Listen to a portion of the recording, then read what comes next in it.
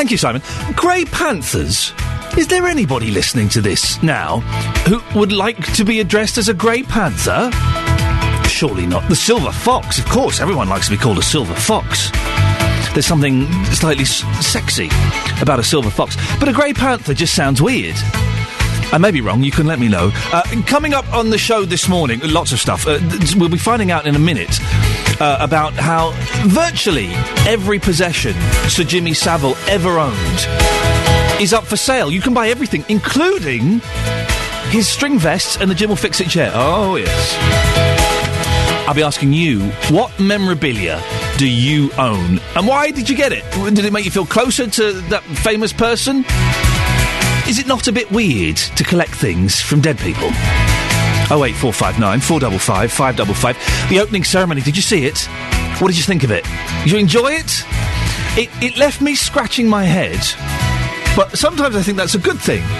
08459 455 555. And I've watched more sport in the last 2 days. I don't like sport. I've watched more sport in the last 2 days than I've watched in the last 10 years. And I've thoroughly enjoyed it. Although I was watching the women's cycling yesterday. What is it, the peloton? Is that a word? I don't know. And my wife came in and she said, do you know what? I don't really like women's sport. And I thought, that's odd, but for some reason, women's sport is seen as second class compared to male sport. Why is that? And it was odd for a woman to say that. You can text me this morning, 81333, starting your text 3CR.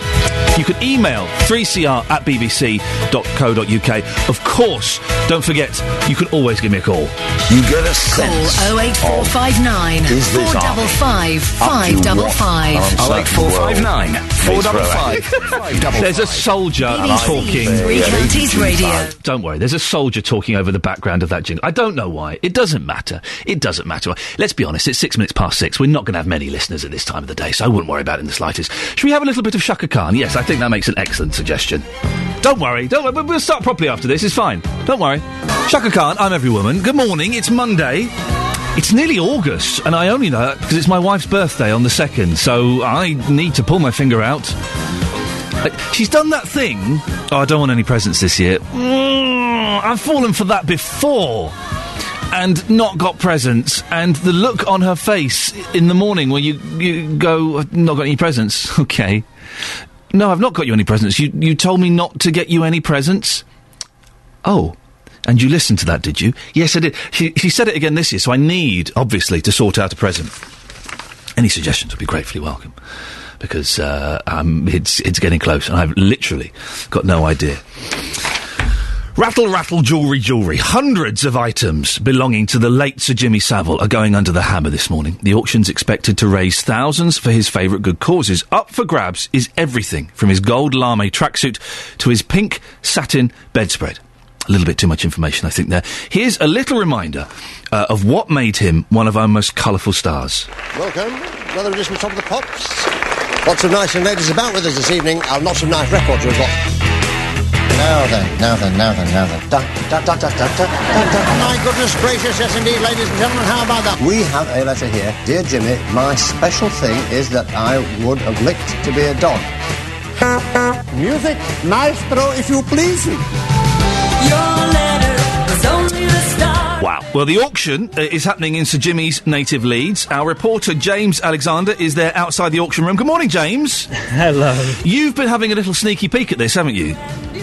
Yeah, and you won't be surprised to hear the items up for auction are every bit as flamboyant as the man himself. You walk into the sales room here in this glass-fronted conference centre, rather noisy extractor fan you can possibly hear. It's all beautifully laid out. You've got these typically eccentric top-of-the-pops costumes from Carnaby Street, all these bright-coloured caftans and jumpsuits. His trademark tracksuits are all here as well, looking like the inspiration for Team GB's white and gold outfits at the Olympics opening ceremony. And wouldn't it have been great to have seen Sir Jim in the torch relay? No gold for Great Britain yet, but plenty of bling here, lots of jingle-jangle jewellery, chunky rings and watches and awards. Everything right down to Sir Jimmy's beloved string vest, and still with a faint whiff of cigar smoke, although I'm told they have been washed.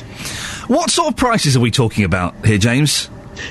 Yeah, the cheaper end, the guide prices start about £30 for one of Sir Jimmy's unsmoked cigars, all the way up to £90,000 for his limited edition Rolls Royce. Possibly the most eye-catching item is the original Jim Will Fix It chair that's part of this collection. Auctioneer Will Richards told me this is a piece of TV history. This is actually used in the first series.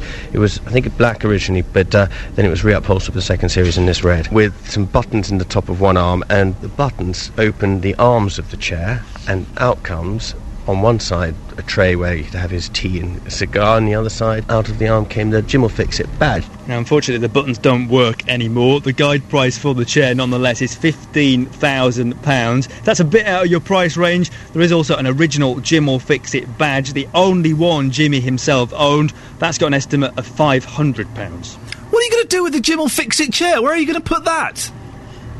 I know, it would be a great conversation starter in your living room. I suppose they're hoping someone will buy it to do it up and maybe put it on display somewhere. It's worth saying one of the lots here, they brought up from Stoke Mandeville his yellow two-seater bubble car that he had stored down there. He had a room there, of course, and a garage, and he had this rotating orange beacon on top of the car that he had fitted after he was nearly flattened by a lorry, and he once picked up the Duke of Edinburgh in it from Aylesbury railway station. Sadly, history doesn't record Prince Philip's reaction. And what time does the auction start? Can anyone bid?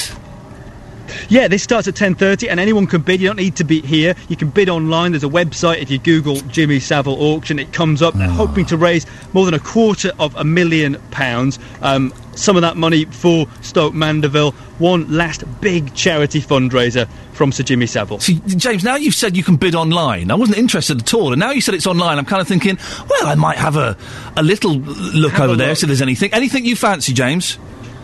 I'll tell you what, there is so much that catches your eye. I can't even begin to go through the list. They're just bizarre. I mean, some of the stuff, it just reeks of Jimmy Savile. You mentioned there the bedspread, actually, with the initials JS sewn on. Yeah. I was going to say, I mean, this would be weird, though, to have that in your house. I don't know how you explain it or what you do with it, but it's brilliant. You know, all these awards and all the... It's like Sir Jimmy is here. You know, for one morning, you know, all his stuff has returned. It's like the story of his life, and it is sensational. And he, you know, there'll be crowds, there'll be cameras. He would have loved it. James, thank you very much. Our reporter James Alexander outside the auction in Leeds, where Sir Jimmy Savile's things would be. So, if your initials are JS, then you could get that sheet, and that would work, wouldn't it? It would still be a little bit weird. Monogram things are always, I think, a little bit suspicious. Jimmy Savile was, let's be honest, was bonkers, but was wonderful because of it. And we don't have any of those. Larger-than-life eccentrics. I think that's the polite way of describing him. We don't have any of those anymore, which is a shame. Have you got any memorabilia? Anything that belongs to someone who meant something to you, was famous, and has passed on? I've mentioned this many times. I am obsessed with the monkeys. I've got so much monkeys nonsense in my house, you wouldn't believe it. 08459 455 555, or you can text me 81333. Start your text 3CR. Let me know, are you going to have a bid on the Jimmy Savile stuff? And what memorabilia do you own, and why do you own it? Beds, Hearts and Bucks News. BBC Three Counties Radio. It's 6:16 on Monday the 30th of July. These are your headlines this morning on BBC Three Counties Radio. Paula Radcliffe says she will take her time in deciding her athletics future after withdrawing from the marathon at the Olympics. The Bedford runner says competing in London was a major goal in her life. Police in High Wycombe are appealing for witnesses after a man was found with head injuries in Castle Street in the early hours of yesterday morning. In sport, Hertfordshire's Lewis Hamilton achieved his second win of the season with victory in the Hungarian Grand Prix. They'll have a full weather bulletin in a moment with Steve Weston. And coming up, Team GB have their first medals, a silver in the cycling road race and a bronze in the 400 metres freestyle swimming.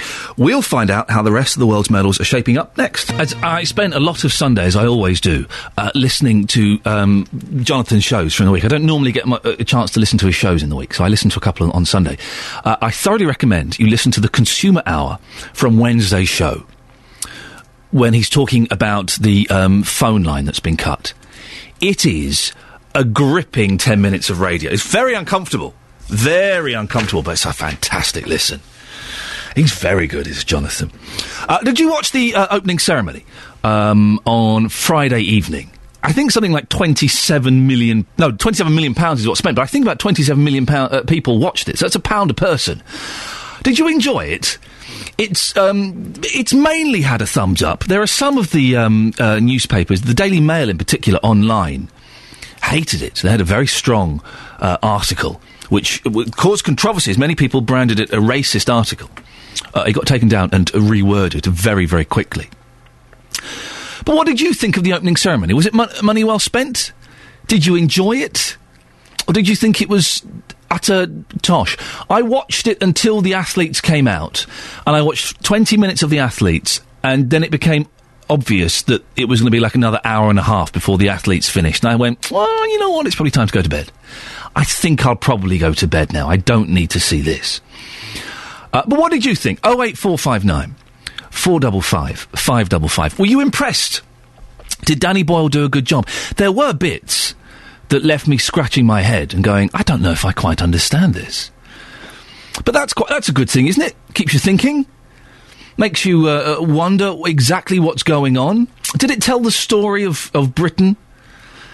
Or did you think, as some of the papers are saying, it was a load of left-wing nonsense? 08459 455 555.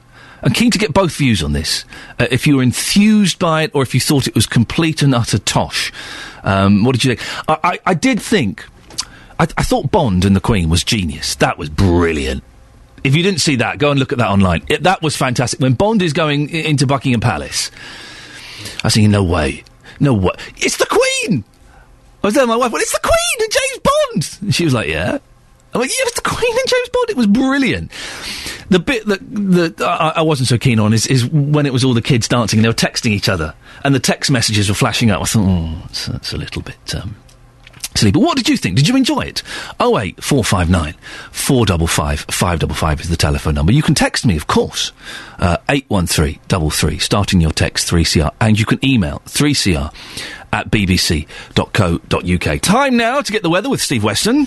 Beds, Hearts and Bucks weather. BBC Three Counties Radio. Steve, did you see the opening ceremony? I saw most of it, I'm afraid. I fell asleep a bit towards the end. Did you fall asleep during Paul McCartney and his blooming Hey Jude again? How did you guess? Yes. What did you think of it? Overall, did you enjoy it or did you think it was nonsense? Overall, it was impressive. I think the most funny bits were Mr. Bean, of course, and the Queen paragliding, and I thought the coolest bit was Beckham belting down the Thames on the speed. He did look cool. Can I say something controversial, Steve? Have a go at that. Can I say something controversial? I don't think Mr. Bean is funny. Don't you? No, Mr. Bean and Fawlty Towers both leave me scratching my head going, I don't get it. Oh, dear. Oh. Have we fallen out? Do you like The Goon Show? Let's have the weather now with Steve Weston. You must have heard of The Goon Show. I've heard of it. A bit before your time. I've heard of it, Steve, but yes. Oh, Eccles! Yes, that's there we go. Yes. That's it. Let's have the weather. The weather. OK, today then, starting off dry and bright with some sunshine, and there's the weather forecast from me, Steve Weston. Steve, thank you. I know, controversial. I don't like Mr. Bean or Fawlty Towers. When Mr. Bean came on the Olympics, I thought, time for a cup of tea. I think. I didn't want to make a cup of tea. I don't get it. So he's an idiot who can't do things. And Fawlty Towers, I just found frustrating. It's just John Cleese shouting. Now, I love Monty Python, and I love John Cleese, but Fawlty Towers... You agree with me, don't you, dear listener? You know I'm speaking sense. 08459 455 555, or you can text 81333. Start your text 3CR. Now, after the first 2 full days of Olympic competition, China tops the medals table, followed by the US and Italy. Team GB is currently in 16th position with a silver and a bronze so far. The road cyclist Lizzie Armitstead won Britain's first medal of the 2012 Games yesterday, a silver in the women's road race, narrowly losing out to Marianne Vos of the Netherlands in the final sprint along the Mall. The route took the cyclists 140 kilometres from London out to Box Hill and Surrey and finishing back in London. Lizzie Armitstead says the thousands of supporters lining the road had kept her going. I expected that it would be a bigger group for the finish, so I could really hear every single shout and every single effort of the crowd to push me onto the line really made a difference. It was over in a flash, I didn't think about the pain in my legs, so I was just pushed by the crowd all the way to the finish. If you watched that race, it was amazing. It was amazing. I don't understand what the tactics are, though.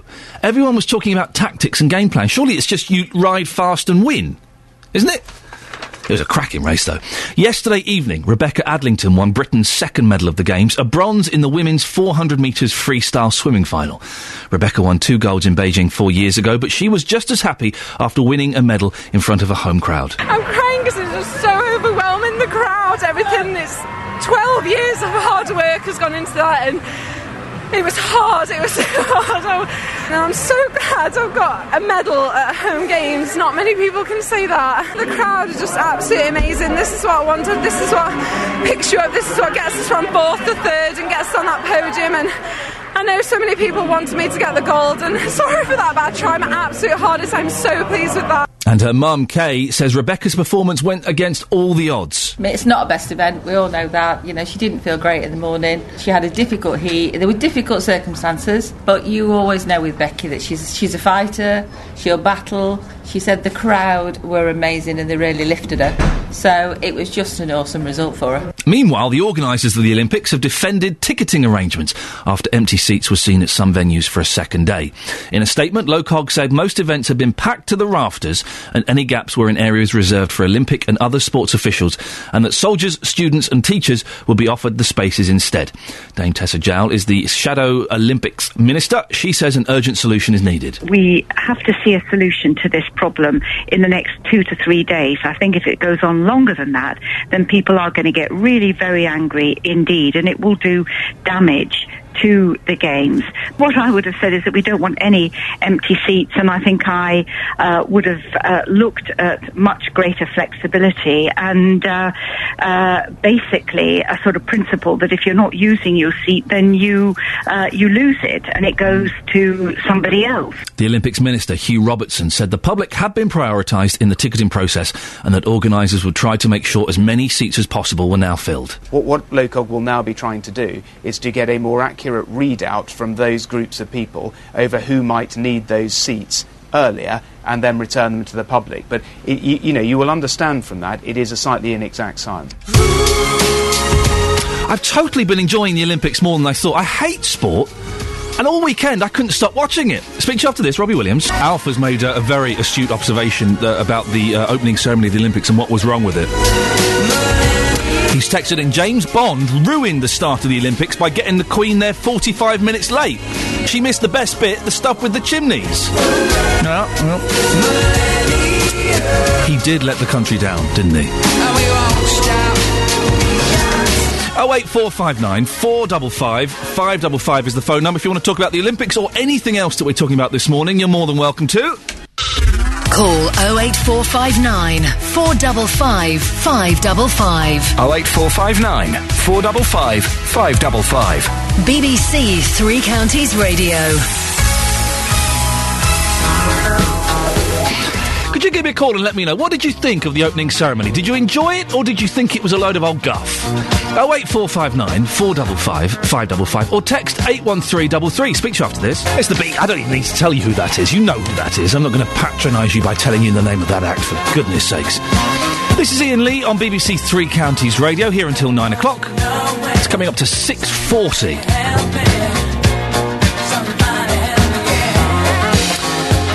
Now, incapacity benefit is costing taxpayers roughly £13 billion a year. £1 out of every 3 that the government spends goes on welfare benefits, and nearly 7% of the UK's workforce is currently deemed too ill to work. Now, the government reviewing of those claiming incapacity benefit is taking place. Our reporter Sophie Solaria went to the Disability Resource Centre in Dunstable to meet one of their staff members, Edward Costello. No, she didn't. Let's just have a little look there. Could you move that around for me, please? We had a little bit of a problem with the old... It's either the computer or it's my fat fingers that's doing it. Let's blame it on the computer, shall we? Although I think we know where it is. Anyway, Sophie Solaria went to the Disability Resource Centre in Dunstable to meet one of their staff members, Edward Costello. I've been disabled since just after birth. I have cerebral palsy, which meant that my legs and the muscles wasn't too good. Edward, do you work yourself? Yes, I do, yes. I work here at Disability Resource Centre. I'm an information and equipment officer. According to the figures, 7% of the UK's workforce aren't working due to being ill. Do you believe that figure? Because it's quite high. It does seem quite high, but I do know that a lot of people that are disabled do find it hard to get work. Do you think that some of those perhaps are not as ill as they're saying they are, i.e. faking? I mean, I don't know really. I mean, you can't really judge everybody under the same banner. But as I say, it is very difficult when you have a disability to find work, and even when you meet employers, they have the thing in their mind that because you're disabled, you'll have a lot of time off sick and so on. How do you feel when you hear that people cheat the system? Well, it annoys me if they are cheating the system, because there are a lot of people that are genuinely working that are disabled, and it gives everybody, of course, a bad name. The government are now looking at reassessing. Do you think that's fair, to reassess everybody? As long as it's done fairly, of course. But, of course, those that are then deemed to be fit for work need the support and help, which hopefully the Disabled Resource Centre will be able to help with. We can give them advice, and hopefully we're trying to run for a scheme from the DWP about getting people back into work. Because obviously if you've been off sick for quite a while and you are genuinely ill, it can be very daunting to have to start looking for work. And you know, you need to go through the process of preparing for work and how to look for work. You know, it's about training. I think also employers need to be talked to about how they can take on disabled people. Of course, because employers may not necessarily want to in case they go on long-term sick, for example. Yeah, I mean, the perception is, of course, disabled people do have more time off sick, but I don't know whether or not that's actually true. I used to work for a shuttle workshop, and it was the lowest in the county for sickness. Do you think for some people is a psychological issue? They're frightened to go to work if they're not well? I know that I got made redundant last year, and I was obviously looking for work, and I got very depressed quite quickly. It surprised me, actually, because, you know, the market's changed since I last looked for a job, and obviously I had to look for training and so on. How's the current system? Have you been through it yourself? Is it quite easy? Personally, myself, I've never claimed that, so I don't really know how easy it is. So you've never had to claim any form of disability allowance or anything from the government? I've only ever claimed income support. So that's a real message to people that are actually claiming them and aren't entitled to them. That's a message to everybody. Yeah, I think the government should be doing more about working with employers to get a fairer system for people when they go for interview. We'll be finding out more about that later on. If that affects you in any way, can you give me a call? 08459 455 555. Beds, Hearts and Bucks News. BBC Three Counties Radio. It's 6:45. These are your headlines this morning on Monday, the 30th of July on BBC Three Counties Radio. Paula Radcliffe says she will take her time in deciding her athletics future after withdrawing from the marathon at the Olympics. The Bedford runner says competing in London was a major goal in her life. Police in High Wycombe are appealing for witnesses after a man was found with head injuries in Castle Street in the early hours of yesterday morning. In sport, Hertfordshire's Lewis Hamilton achieved his second win of the season with victory in the Hungarian Grand Prix. And your weather across Beds, Herts and Bucks, a dry start with some sunshine, but developing cloud will bring the risk of a few showers. Maximum temperature 19 degrees Celsius. And coming up, locks have had to be... This is incredible. Locks have had to be changed at Wembley Stadium after a set of special keys have gone missing. Our reporter joins us next with the latest. Now, Roberto makes a good point there, that streakers are a thing of the... But when was the last time you saw a streaker? It doesn't happen anymore. We used to be great at that. We need some streaking in the Olympics. Obviously, I'm not allowed to encourage it as I work for BBC, but, you know, if you were to do it, it would be awesome. It's emerged that a set of keys being used by police to secure Wembley Stadium, the keys to Wembley Stadium, have disappeared. Officials say locks at the venue have had to be changed, but security has not been put at risk. Meanwhile, Team GB has been celebrating winning its first medals of the London Games. Our Olympics reporter Jane Prendergast is here. Good morning, Jane. Good morning. Missing keys, the keys to Wembley Stadium. What do we know about this? Yeah, I don't think it's like a big key to a lock on a gate or something. Oh, okay. internal keys that went missing. They were reported missing last Tuesday. Of course, Wembley hosting 9 football matches across the course of the Olympics, and they were being used by officers to search the venue. They couldn't find them. They called in. There's a specialist police team you can call in to try and locate keys, apparently, but even they couldn't find them, so the locks had to be changed. The cost of this has not been disclosed, but it's likely to run into tens of thousands of pounds, it's been reported. Yes, so that gives you an idea of how many doors may have been involved. Apparently, LOCOG said security hadn't been compromised in any way, but while it's not a serious breach of security, it is an embarrassing security blunder. That's a lot of doors. Being one of those people that a locksmith is a licence to print money, I've lost my keys before, and they come round, it's 150 quid to open your front door. It's incredible. There's someone in Wembley who's very happy. Very happy. Jane, importantly for Team GB, there are some medals to celebrate, aren't there? There are, of course. Yesterday afternoon we saw a silver in the women's cycling road race. Lizzie Armistead crossed the line behind Marianne Vos of Holland, who of course took the gold, and it was incredibly close at the end. It was absolutely pouring down with rain through some of that race. A very courageous performance from her, and you could hear the crowd shouting, "Lizzie, Lizzie," as she came home, banging the hoardings, and it had been a race that was punctuated by punctures and pile-ups, so a great achievement for her with the silver. And last night in the Aquatics Centre, Rebecca Adlington won the bronze medal in the 400 metres freestyle in the pool. Of course, she won gold in this event in Beijing, but she began as the slowest qualifier. She was in lane 8. It's always difficult to compete from lane 8, and she put in an incredibly gutsy performance and was delighted to have won a medal in front of her home crowd. And also I heard that she swam faster than she did when she won the gold, so it was a better time. It was an incredible race. I know, but people always talk about this. They say, well, she won bronze, but she'd won gold before. But the world moves on, people get faster, everyone gets a little bit faster in 4 years maybe. That's how times improve. And we've seen a couple of world records and Olympic records already broken in the pool at this stage of the competition. Moving on to Paula Radcliffe, she won't be taking part in the Games anymore. What has she said?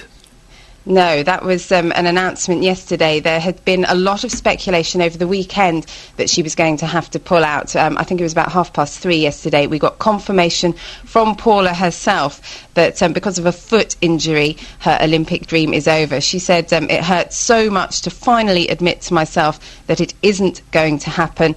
But she said that she was finally closing the door on her dream, knowing she'd tried everything possible, and that she didn't want to take up the place, knowing she had an injury. She wanted to give it to someone who could make better use of it. So very sad news for Paula Radcliffe. And the issue of empty seats, this is was in the news a lot yesterday. It's not going away quickly, is it? Well, no. I mean, they are addressing it. Apparently, Lord Coe said yesterday that, in the main, the venues are packed to the gunnels. But, of course, people do keep seeing pictures on the television at the Aquatic Centre, at the gymnastics, pictures of empty seating. And it is galling for people who have bid for tickets, want to see a little bit of Olympic action, think of an event is sold out, and then see, in some cases, rows of empty seats. Now, yesterday they were saying they were going to draft in the army to fill some of these seats, but that kind of seems to be missing the point. The point is that people at home wanted to see these events and wanted to fill the seats. Some of them are in accredited areas, so you already have to have an accreditation around your neck before you can even get access to them. So although Lord Coe said he doesn't think this is something that's going to carry on through the Games, these are heats that people aren't maybe turning up to see. He thinks as the Games progresses, the seats will continue to be filled more and more. It is an issue at the moment when people still feel a bit misled by events that are meant to be sold out. Jane Prendergast, our Olympics reporter, thanks very much, and we'll be talking to Andrew Bagley later on and getting a little bit more information about that. Surely, if those are corporate seats that people haven't bothered turning up, shouldn't they name and shame the people and the companies that have done it? That would make sense. I'd have those tickets. I'd go and have those. I'd go and watch a heat of the swimming if there were empty seats. Of course. What they should have a little booth out the front of the stadium or the swimming pool or wherever it is, and 30 minutes before the event, if the people haven't turned up, they should have a big list of all those companies that didn't bother to use their free tickets, and then sell the spare tickets 20 quid a pop. I'd be there. I'd have some of that. It'd be fantastic. 08459 455 555. Now, we were arguing about what is the best Tom Jones song. 813-333-3CR. What do you think is the best Tom Jones song? So we saw we were going to be playing this song, and the production team and I started discussing what was the best Tom Jones song. It's not this one. This one's good. This isn't the best, but it's good. You got to believe. The majority of people here seem to think What's New Pussycat is the best, and I would go along with that. I think that's an excellent song. We have a suggestion of Help Yourself. It's not that silly one he does with those, the Art of Noise, Kiss. Was that one? That was one, wasn't it? That wasn't very good. 81333, start your text, 3CR. Today we will establish what is the best Tom Jones song of all time. It's not, what's the one where he kills that person? Delilah. Is that Delilah? He kills someone. Yeah, that's not nice. And then, of course, the follow-up to Delilah was The Green, Green Grass of Home, where he's going off to be hanged for it. Those two aren't very nice. We've had some text. We're asking about memorabilia. Everything Jimmy Savile ever owned, including his string vests, is up for sale. And you can go online and bid today. I think it's about 10:30. And we were asking, what memorabilia do you have? Angela's got a very odd one. Angela has texted in, I own the first signed copy of Philip Schofield's only ever top 40 hit from Joseph. That's an odd one to have. That's very, very niche. I don't think there's going to be much resale value on eBay. And Nick in Hitchin is confused, I think, is the polite way of putting it, with something I've said. Iain, what a peculiar thing to say, that you hate sport. It's like saying you hate food or hate music. There are so many different sorts of sport, how can you hate all of them? Well, I do. I find it tedious, really. I sort of like... I don't mind snooker or darts, but then you can't really class those as sports. You can't class darts as a sport, can you? It's just a man standing there, throwing things and then drinking beer. But what I was saying was, I don't like sport, but I have found myself this weekend being sucked in to the whole Olympic atmosphere, and I've watched more sport in the last 2 days than I've watched in the last 5 or 10 years, easily. I watched most of the women's, is it the Peloton, is that what it's called, race? I didn't understand it. I thoroughly enjoyed it, but I didn't understand it. Why were they all at the back? It's all to do with wind resistance, isn't it, and slipstreams and stuff, but if you're so far at the back, why don't you just either ride faster or give up? I couldn't understand it. I thought it was very exciting, though. I absolutely loved it. My little boy was really into it. And I watched some swimming. And I watched some tennis. I didn't get the doubles in tennis either. It was Andy Murray and another Murray, who I'm assuming is his brother, but it might not be. I don't know. I'm assuming it's his brother. And after every shot, they would, talk. And Andy Murray was like he was at school. He would put his hand over his mouth, and they would discuss tactics. What tactics are there in tennis? Surely the tactic is, right, try and make it so they miss the ball, and we get a point. That's the only tactic you can discuss, isn't it? Am I missing something here? Am I missing some of the intricacies of tennis? Well, how can you discuss tactics? It's just, get the ball so they can't hit it, then they miss it, then we get a point.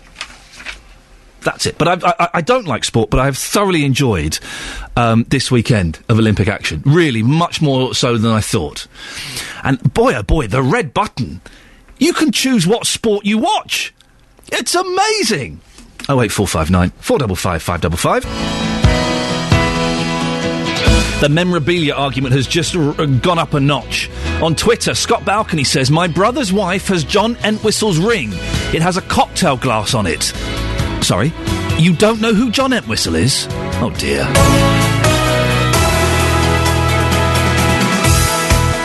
Thank you very much, Simon. Good morning. This is Iain Lee on BBC Three Counties Radio. And we've got lots of new listeners this morning, because for those of you who missed the last morning MK show on Friday, that show's been merged with this breakfast show. So we welcome everybody listening on 104.5 FM. Good morning.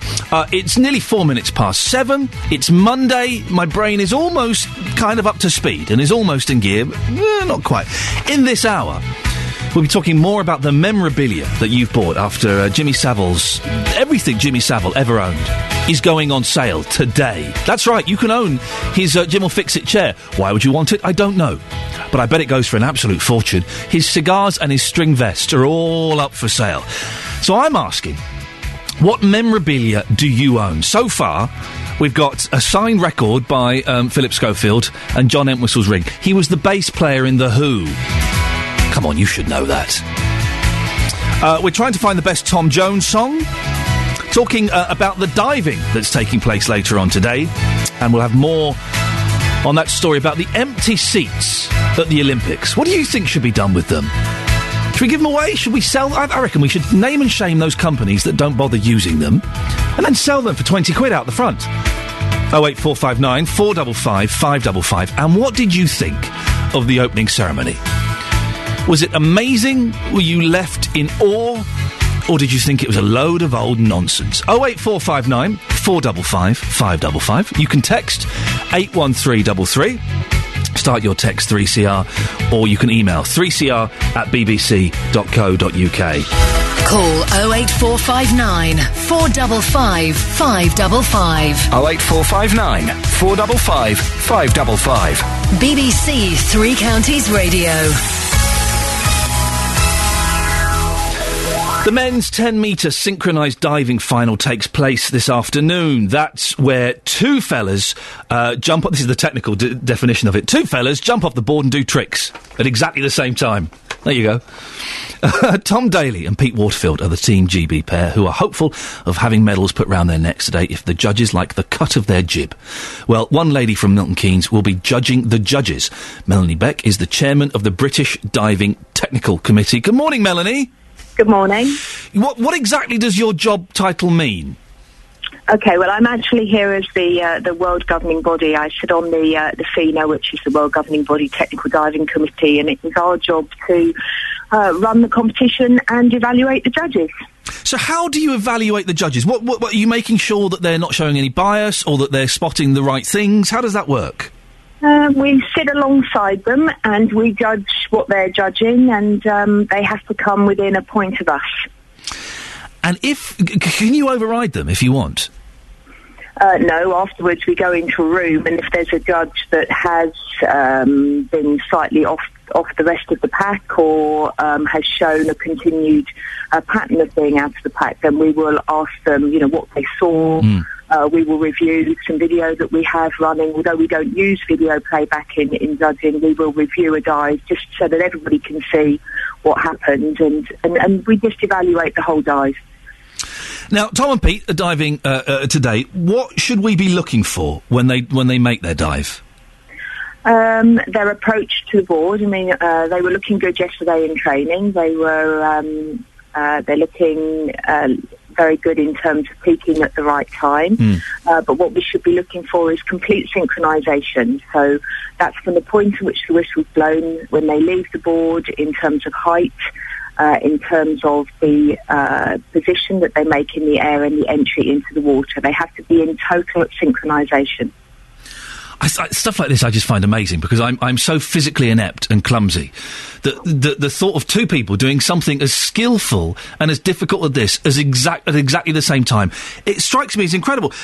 Is there chance of a medal today with these two? Yes, absolutely. I mean, it's a strong field. There are 8 teams, and of the 8 teams, there's probably 5 of them that are going to be battling it out for the top spots. But Pete and Tom have every chance for the medal. And a gold one? Are they good enough? It's something I know very little about. So are they good enough to get a gold? They are good enough to get a gold. Their biggest issue will be, as always, the Chinese, who are the leaders. They're absolutely amazing. They're world class. They win every single event. But I'm hopeful with home advantage. Let's get behind them and cheer. And with home advantage, that they will indeed make it happen today. The young lady that got the bronze yesterday, she was like, I'm really sorry I only got a bronze. You got a bronze at the Olympics? That's amazing! Yeah, I mean, I think anybody who gets the opportunity to go to the Olympics, I was lucky enough on Friday night to go to the opening ceremony. Wow. The atmosphere is incredible. Team GB's atmosphere in their home in the village is amazing when you go in there. It's just electric. And obviously last night with Becky winning a medal, that's just set the team off. What did you make of the opening ceremony? We're asking people what they thought of it, because it generally got a thumbs up, although there were some disparaging comments online in some of the papers at the weekend. Did you enjoy it?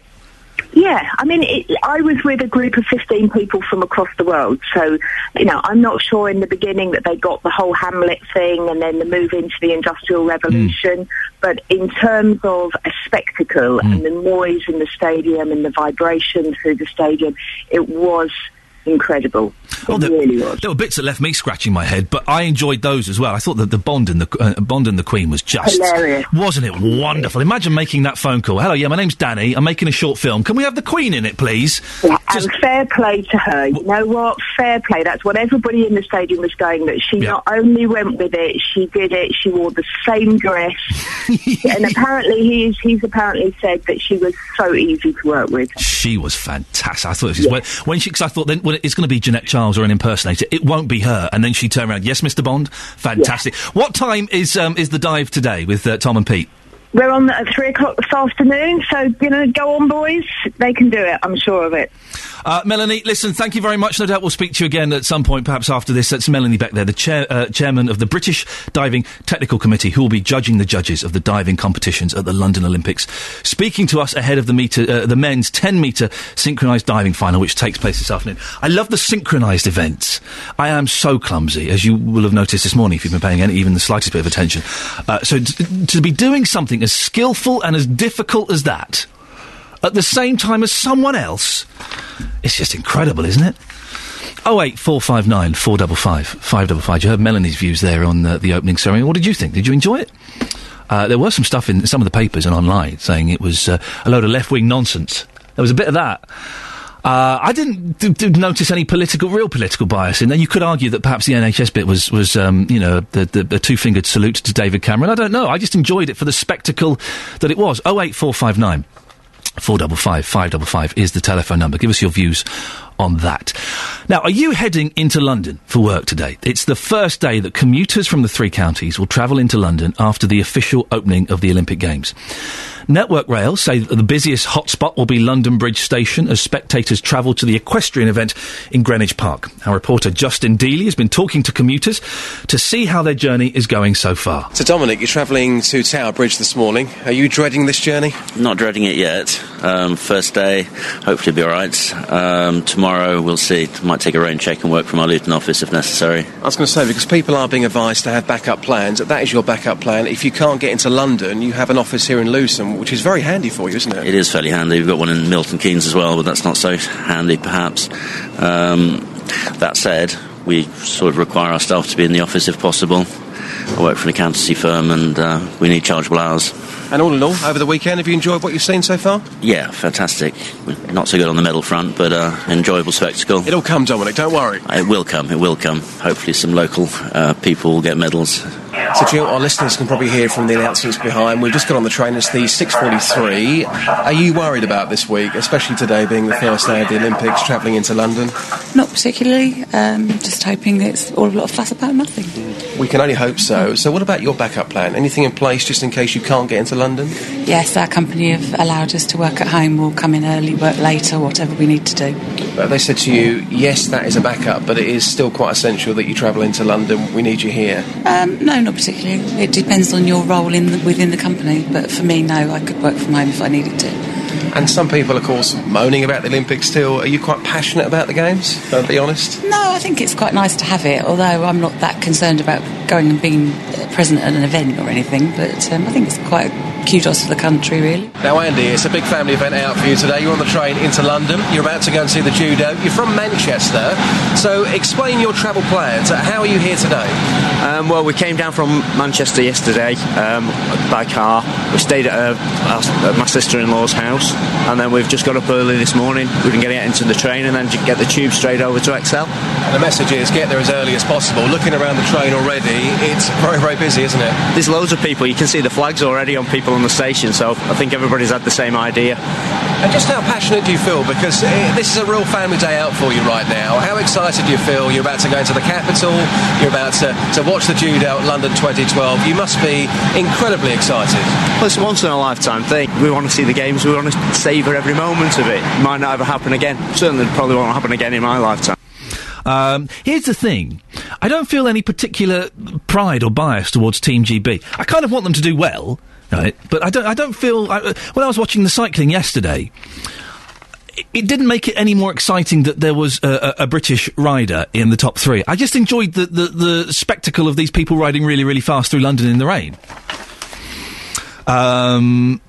Oh, here we go. We've got 2 conflicting texts on the opening ceremony. Richard in Flitwick says, opening ceremony, superb, cool, entertaining and humorous. Then he says the best Tom Jones song is Sex Bomb. No, it's not. I always found that one a little bit creepy. And Dave says, of the 5 minutes of the opening ceremony I saw, as I was at a friend's house, I couldn't believe what rubbish it was. How could we put that pile of tosh out to the world? I left my friends early, so I didn't have to watch any more. Controversial. What do you think? Do you agree? Do you disagree? It generally got the thumbs up.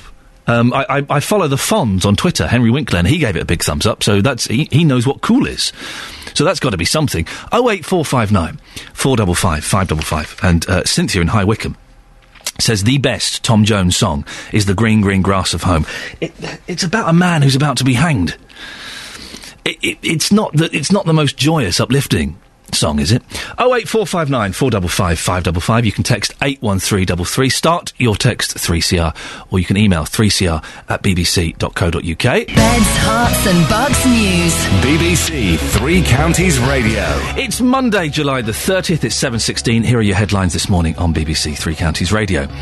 Paula Radcliffe says she will take her time in deciding her athletics future after withdrawing from the marathon at the Olympics. The Bedford runner says competing in London was a major goal in her life. Police in High Wycombe are appealing for witnesses after a man was found with head injuries in Castle Street in the early hours of yesterday morning. In sport, Hertfordshire's Lewis Hamilton achieved his second win of the season with victory in the Hungarian Grand Prix. We'll have a full sports bulletin in 15 minutes. We'll also have weather with Steve Weston in a few minutes. Coming up tonight, Panorama investigates government plans to get people off disability benefit. Next, we speak to a woman from Buckinghamshire who had to fight to keep her benefits after she was deemed fit to work. Incapacity benefit is costing taxpayers roughly £13 billion a year. £1 out of every 3 that the government spends goes on welfare benefits, and nearly 7% of the UK's workforce is currently deemed too ill to work. Tonight, Panorama investigates the government's plans to end the so-called sick note culture and their attempts to get millions of people off disability benefits and into work. Helen Searle from Beaconsfield had to fight to save her benefits after the government deemed her fit to work. Good morning, Helen. Morning. Helen, what's been your experience of the assessment system? It's been very stressful. I filled out the ESA 50 form, which is the form they now give you for employment support allowance, and I was put into the work-related activity group and saying that I was fit to do some kind of activity, but that decision was made without a medical being done. But they didn't do a medical? No. So how did they come to that conclusion? They used the paperwork that I'd filled in, right, but they'd completely ignored what was on there, because when I got a copy of the medical report that had been written, they said that I could mobilise 50 metres when I can't, and I also have epilepsy. There was no mention of that at all. Helen, sorry, can you describe your disability? How does it affect you? I've got cerebral palsy. Right. That affects both of my legs, so I have difficulty in walking. I can manage walking around in the house because I hold onto all the furniture, but outside I use a wheelchair, but I need help being pushed in that wheelchair. I can get a lot of pain and fatigue. I'm on quite a bit of medication for that. Do you think that you could work, Helen? I used to work, and I've had to give up work as my health deteriorated, so I don't think I could actually manage to go back to work now. How much sympathy do you have for the government who are trying to save money by reducing the benefits bill? I don't have any sympathy for them at all. Really? I think they're targeting the most vulnerable group, and because the assessments aren't being done properly, and there was mistakes in all of my paperwork. I appealed the decision. When I got the appeal papers through and read the result, they'd actually lied and said I attended a medical. Wow, that's incredible. They lied about that. They said that I told a healthcare professional what my day-to-day life was like, and I was kind of, how can I have told you when I wasn't there? But you'd admit that there are people out there that are swinging the lead, the chancers that are kind of exploiting the system, and I guess they need to be stopped, don't they? Is this not the way to do it? They need to be stopped, but I think they've got away with it on incapacity benefit. They've learned how to play the system, and it's the genuine people that are currently suffering in the assessment process at the moment. It is. My mum's on incapacity benefit, on one of those benefits. They keep changing. I'm never quite sure which one she's on, and she had to go for a physical every year. And my mum, she can't walk. She's got tremors and stuff like that, and she would still go for the physical. And every year she'd say, "Do you think I should put it on a bit?" I said, "Mum, you don't need to. You can't walk." And there's a real kind of. She had a real fear, even though she's very ill with MS. She had a real fear that it was going to get taken away because she was dependent on that to give her some quality of life. Your benefit is sorted out now, Helen, and that. Do you think the assessment system works? It's sorted out now, but I've been told I will be reassessed probably in about 3 or 4 months. Wow. My benefit was only sorted out. It went to tribunal in the end, and the tribunal ruled in my favour within about 2 or 3 minutes. Why do they need to do it again in a few months? Because the government are saying they're going to assess everybody on a regular basis. Helen, it's a fascinating story. Thank you very much. I'm sure there's this progressive will speak to you even more. There's Helen Sell from Beaconsfield, who had to fight to save her benefits after the government deemed her fit to work. If you've had one of those assessments, 08459 455 555, maybe you've been claiming benefits and your benefits have been stopped. How do you feel about that? Have you fought it, or have you kind of gone, oh, well, you know what, fair play, perhaps I could be a little bit more active? 08459 455 555. An urgent investigation has been launched after Olympic fans expressed disappointment at the sight of rows of empty seats on the first day of the London 2012 Olympic Games. Stephen Bagley from Milton Keynes, whose brother Andrew is in the Team GB table tennis squad, was at the Excel Centre watching the table tennis yesterday. He's on the line now. Good morning, Stephen. Morning. Stephen, was it full when you were there? Well, it was, I would say, 70 or 80% full. I think there's probably about 20% of seats missing. Let's get it straight. It was a fantastic atmosphere, and the people who were there supporting basically Team GB were fantastic, unbelievable, wanting to be educated about table tennis, because obviously not everyone understands table tennis, and that's not something against people. They obviously need to understand the sport, and they were really wanting to learn. But clearly there were seats available, and that's a little bit hurtful for people who really need the tickets. And did it look like they were the posh seats, the corporate seats? Clearly they were. Clearly they were, and that's really a shame. I mean, just to give you a little perspective from an athlete's point of view, as an athlete, and I could only speak for the table tennis here. Andrew, my brother, who's obviously competing, gets 2 tickets allocated for the first session he actually plays. After that, even as an athlete, he has to then buy tickets. Now, bearing in mind that the draw has only just been made, when we, as a family or friends of Andrew, need to then go and buy tickets, they're probably all sold out, and they have been. Now, that's really sad for an athlete who's trained all their life, and this is again, from an athlete's perspective, we actually can't get tickets. So Andrew can get 2 for the first session he plays. After that, he gets given 2. He must buy them, but we must then pay for the rest. So when we see 20 or 30% of the stadium actually not full, it's rather sad, actually. What do you think should be done, firstly, with the empty seats, and secondly, with the people that aren't using those seats, that haven't bothered to turn up? I mean, I believe there has to be some sort of, etiquette with it, almost. Basically, I think you should have an understanding. If you're giving it as a corporate, you should almost hand it back. I think there should be some sort of, way of actually giving them away, almost, and leaving them at the desk at the box office for people to pick up, even if they're, again, to make some money out of it. But whatever, you've really got to give those back and have some a thought behind it, that people are missing out. Genuine fans, genuine athletes, family members are missing out there because, clearly these tickets have probably been allocated to the big sponsors, which is a big shame. How's Andrew getting on?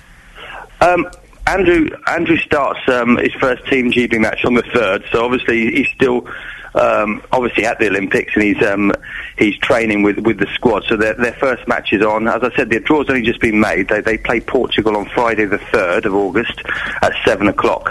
So obviously he's raring to go now, and he's desperate to get out the blocks and start playing, because obviously he's been there before the opening ceremony. It's quite a long time. Is he nervous? He must be nervous.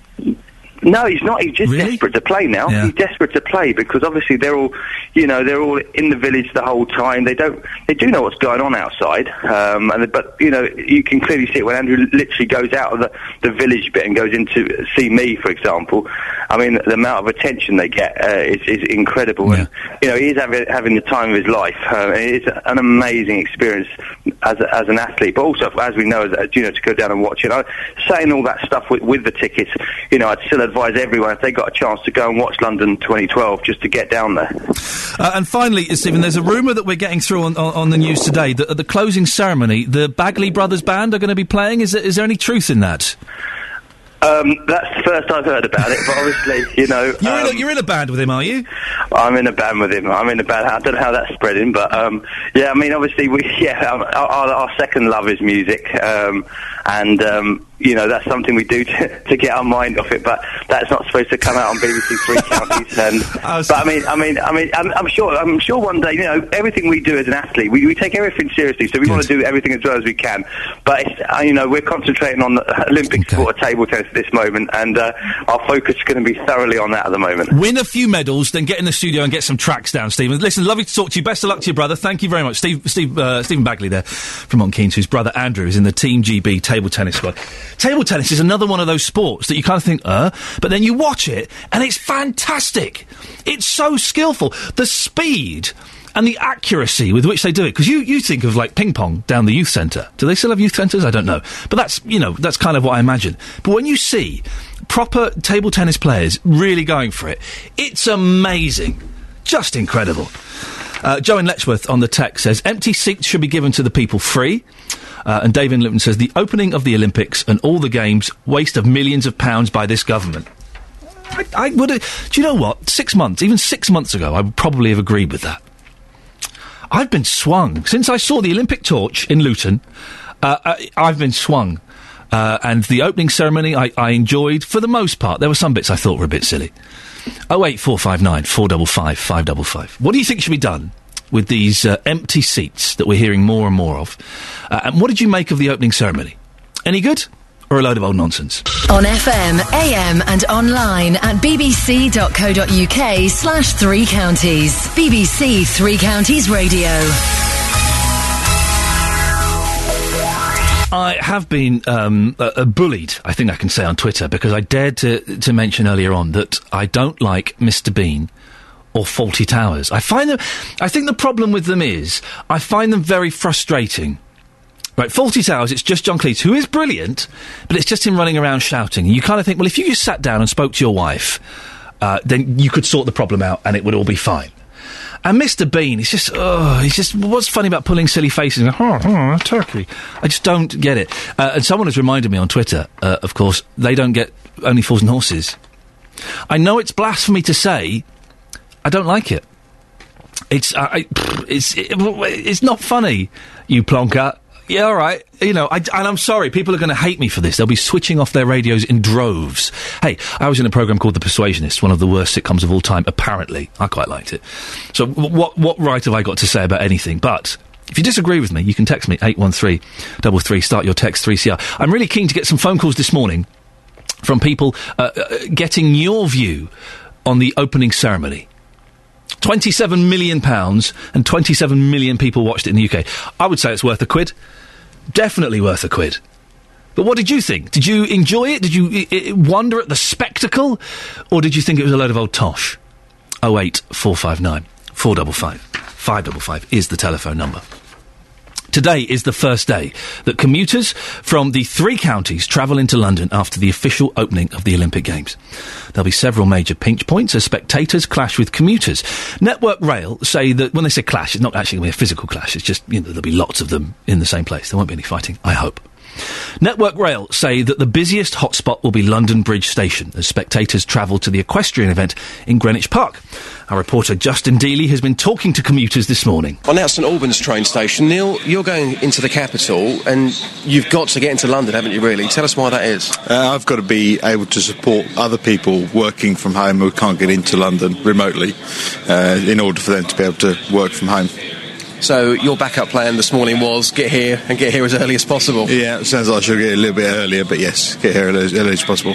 Are you worried about the next 2 weeks? Are you worried that you won't be able to get into work and your life's going to be seriously affected by the games? Not particularly, no, because worst case I do have the option from working from home, and they can divert the phones to me, and then I can support those people working remotely.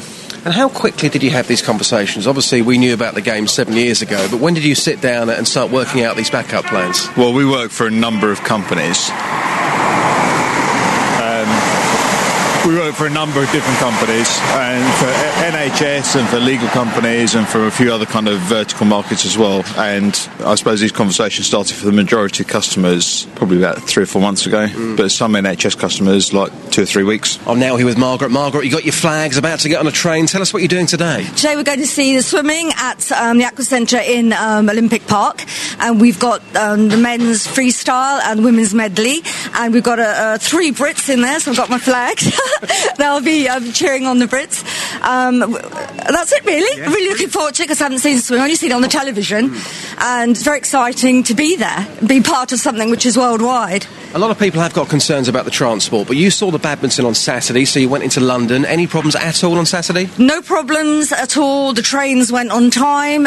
There was no a few crowd. The crowd was quite big, but everything was well organised. There's a lot of staff there. If you had a problem. It was fine. It was really, really fine. Our session overran, but it was fine. We waited a little bit and then we went in. But I said it was very well organised, very well planned. Security fine, just put your bag through. Don't take liquids, just like at the airport. But you can take an empty bottle and they can fill it up for you with water. OK, and just lastly, today, of course, a bit of a different day. It's a Monday morning. People are going into London to work. We can see people all around us going into work. Do you think our transport network can cope with London 2012? 100%. No problem. This is the commuting line at the moment. We're getting a train on time.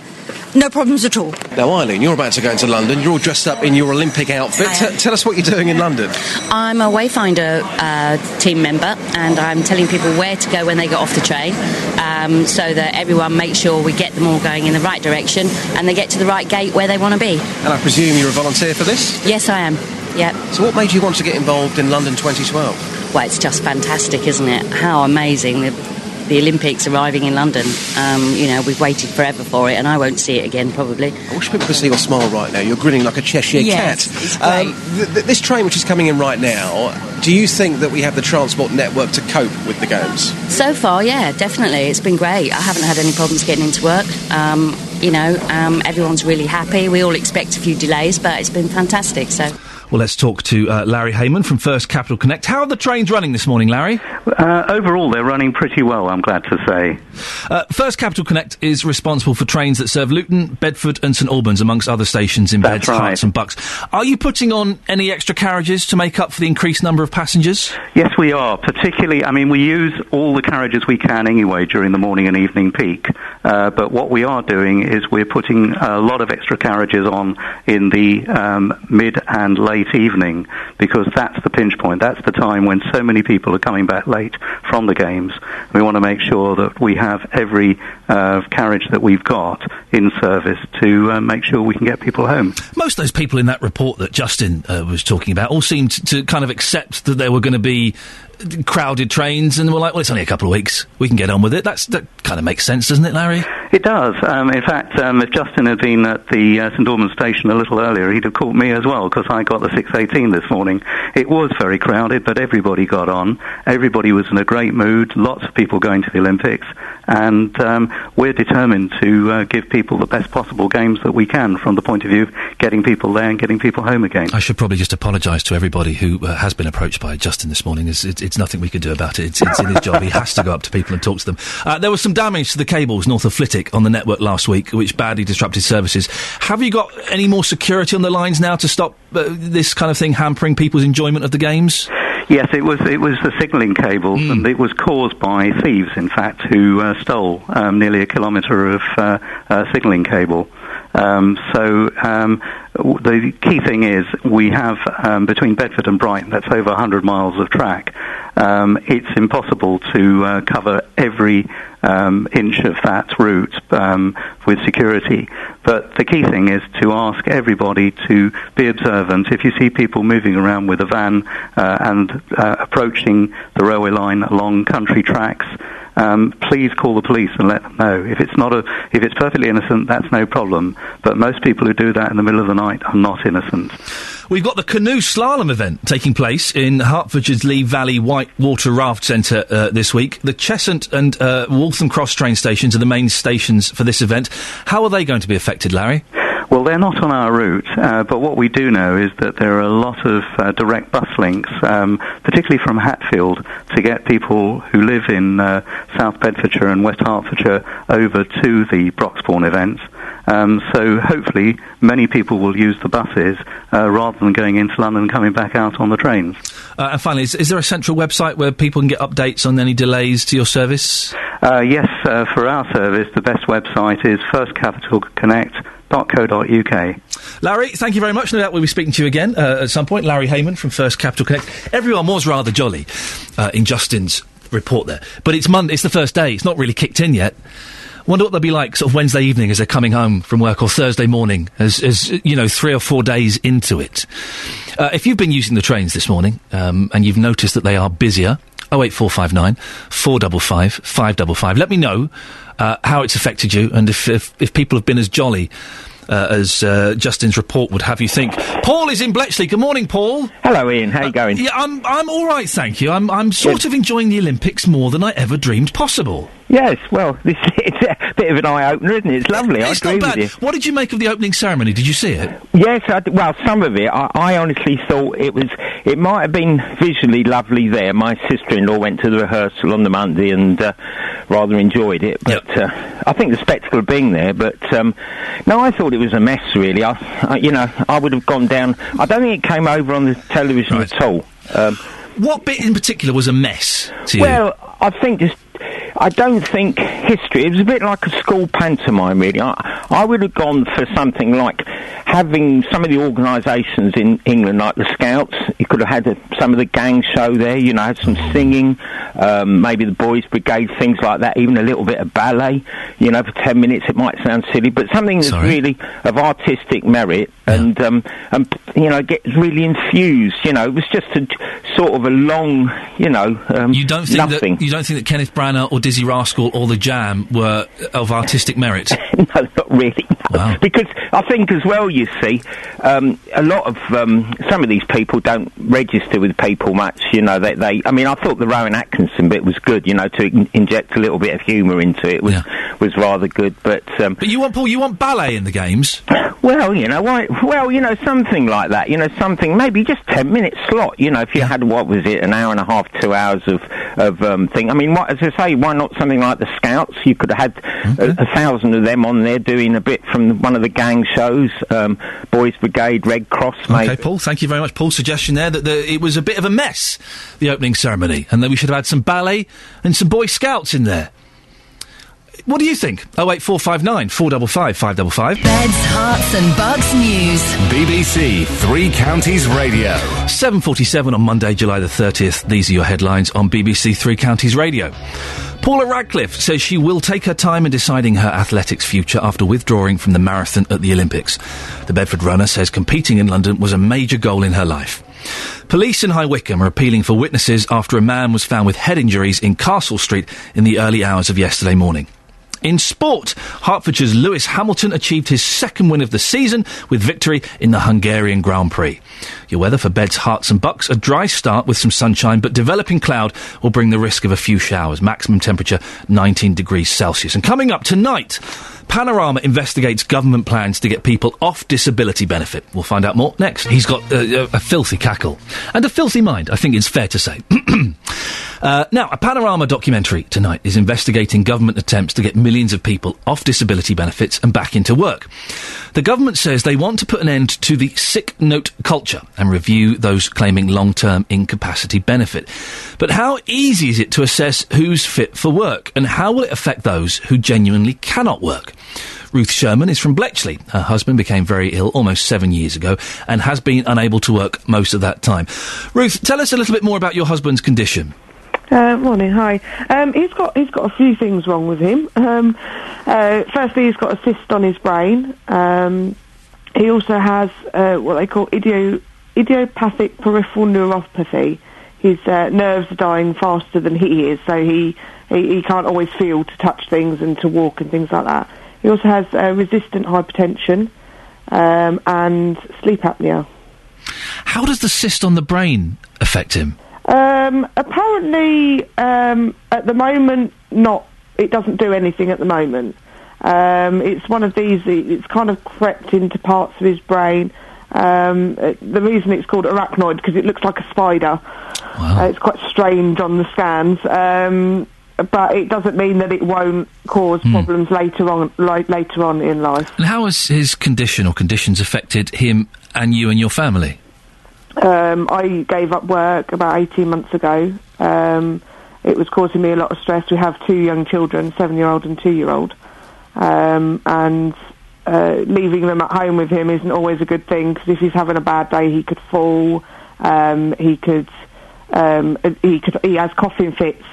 It's not a recognised condition, but they think that his brain touches the back of his skull, which causes a coughing reflex, and when that happens, when anybody coughs, you obviously lose your breath and you can black out, which is what happens to him as well. So it's quite a worry for me, so I gave up work so I could look after him, or my family, and feel a bit safer about doing that. But day-to-day life is we just have to take it day-to-day. He can have a good day, he can have a bad day. How easy was it to claim disability living allowance? But rather difficult. We fought for quite a while because he doesn't really fit in a category, because he's not poorly every day, because he doesn't have a bad day all the time. They were basically saying that he was fine and that he could go to work, despite the fact government doctors saying because of the amount of tablets he's on, it's ridiculous to think that he should be able to work on those kinds of and the amounts of tablets. What do you think of these government plans to get more people into work? How is it going to affect you? I'm hoping it's not going to affect us too much. We're undergoing review at the moment, so I'm actually quite scared about finding out, but that's been taking a long time. Personally, I would love to go back to work, so was my husband. He hates being at home. We hate living like this. But unfortunately, life is the way that it is.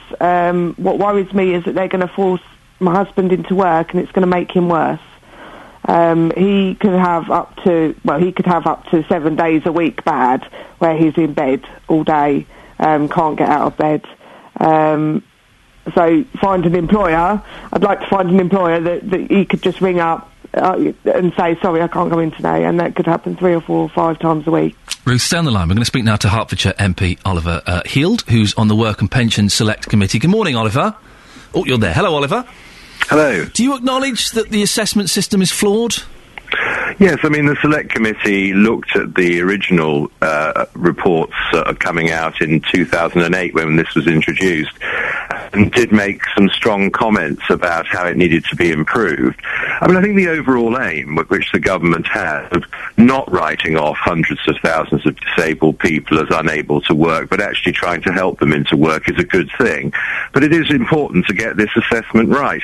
And of course, the sort of case that Ruth's talking about, and I think we'd all understand, how difficult it is for her, these are the difficult ones, the intermittent conditions where you can have a good day, but then other days, of course, you're just not able to do anything. And it's really been trying to improve the system for those sorts of cases that the Select Committee's made recommendations about. And, to be fair to the government, they have had this independent review that is gradually making the system better. Oliver, people are scared. People are scared. We've spoken to a couple of callers today who are scared that they are going to be forced back into work because someone thinks they are well enough to work when they actually know that they're not well enough to work. I know, but campaigners have been saying for years, and I think we'd all say that this is true, that there have been hundreds of thousands of disabled people, many of whom wanted help to get into work, many of whom were just written off, and we couldn't just ignore that. And I think it is right to have a test to try and work out, look, who are the people who really can't work, and who are those who with some help could.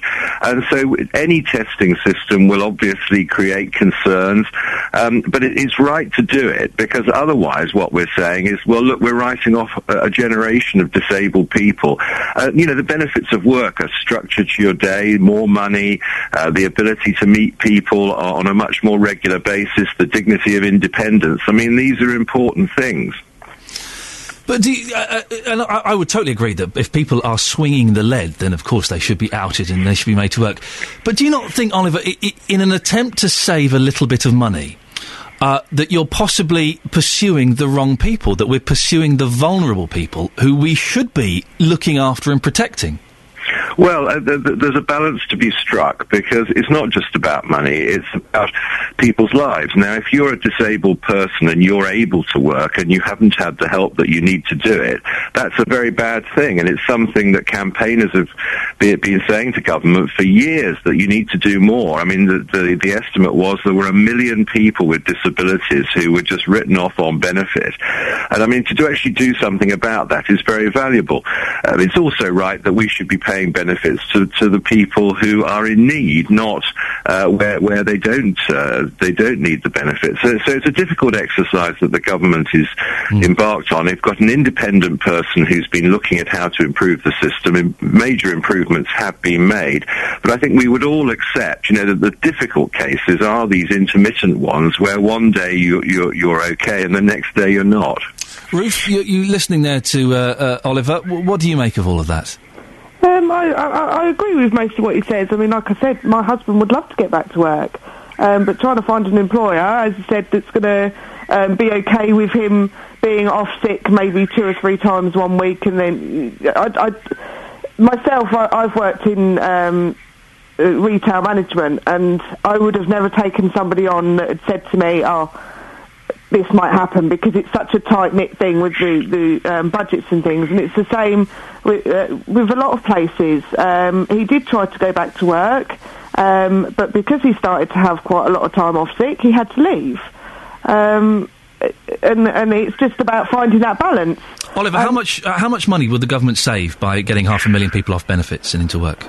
Well, of course, the government's not saying that this is a money-saving operation. Not at all, but, just asking. Well, I mean, I haven't got the figure directly to hand, but, obviously it would be a significant amount of money, millions of pounds. But all I'd say, though, is that, it's wrong to give employers the message that the people who are coming off benefit, who will be looking for work, that these are all people who are unable to work. They're not. I mean, there are a good body of people who've been on disability benefits who, with help, can work. And so, we want to get the right message across. Of course. Stay on the line. We've got Janet has called in from Great Hormead. Good morning, Janet.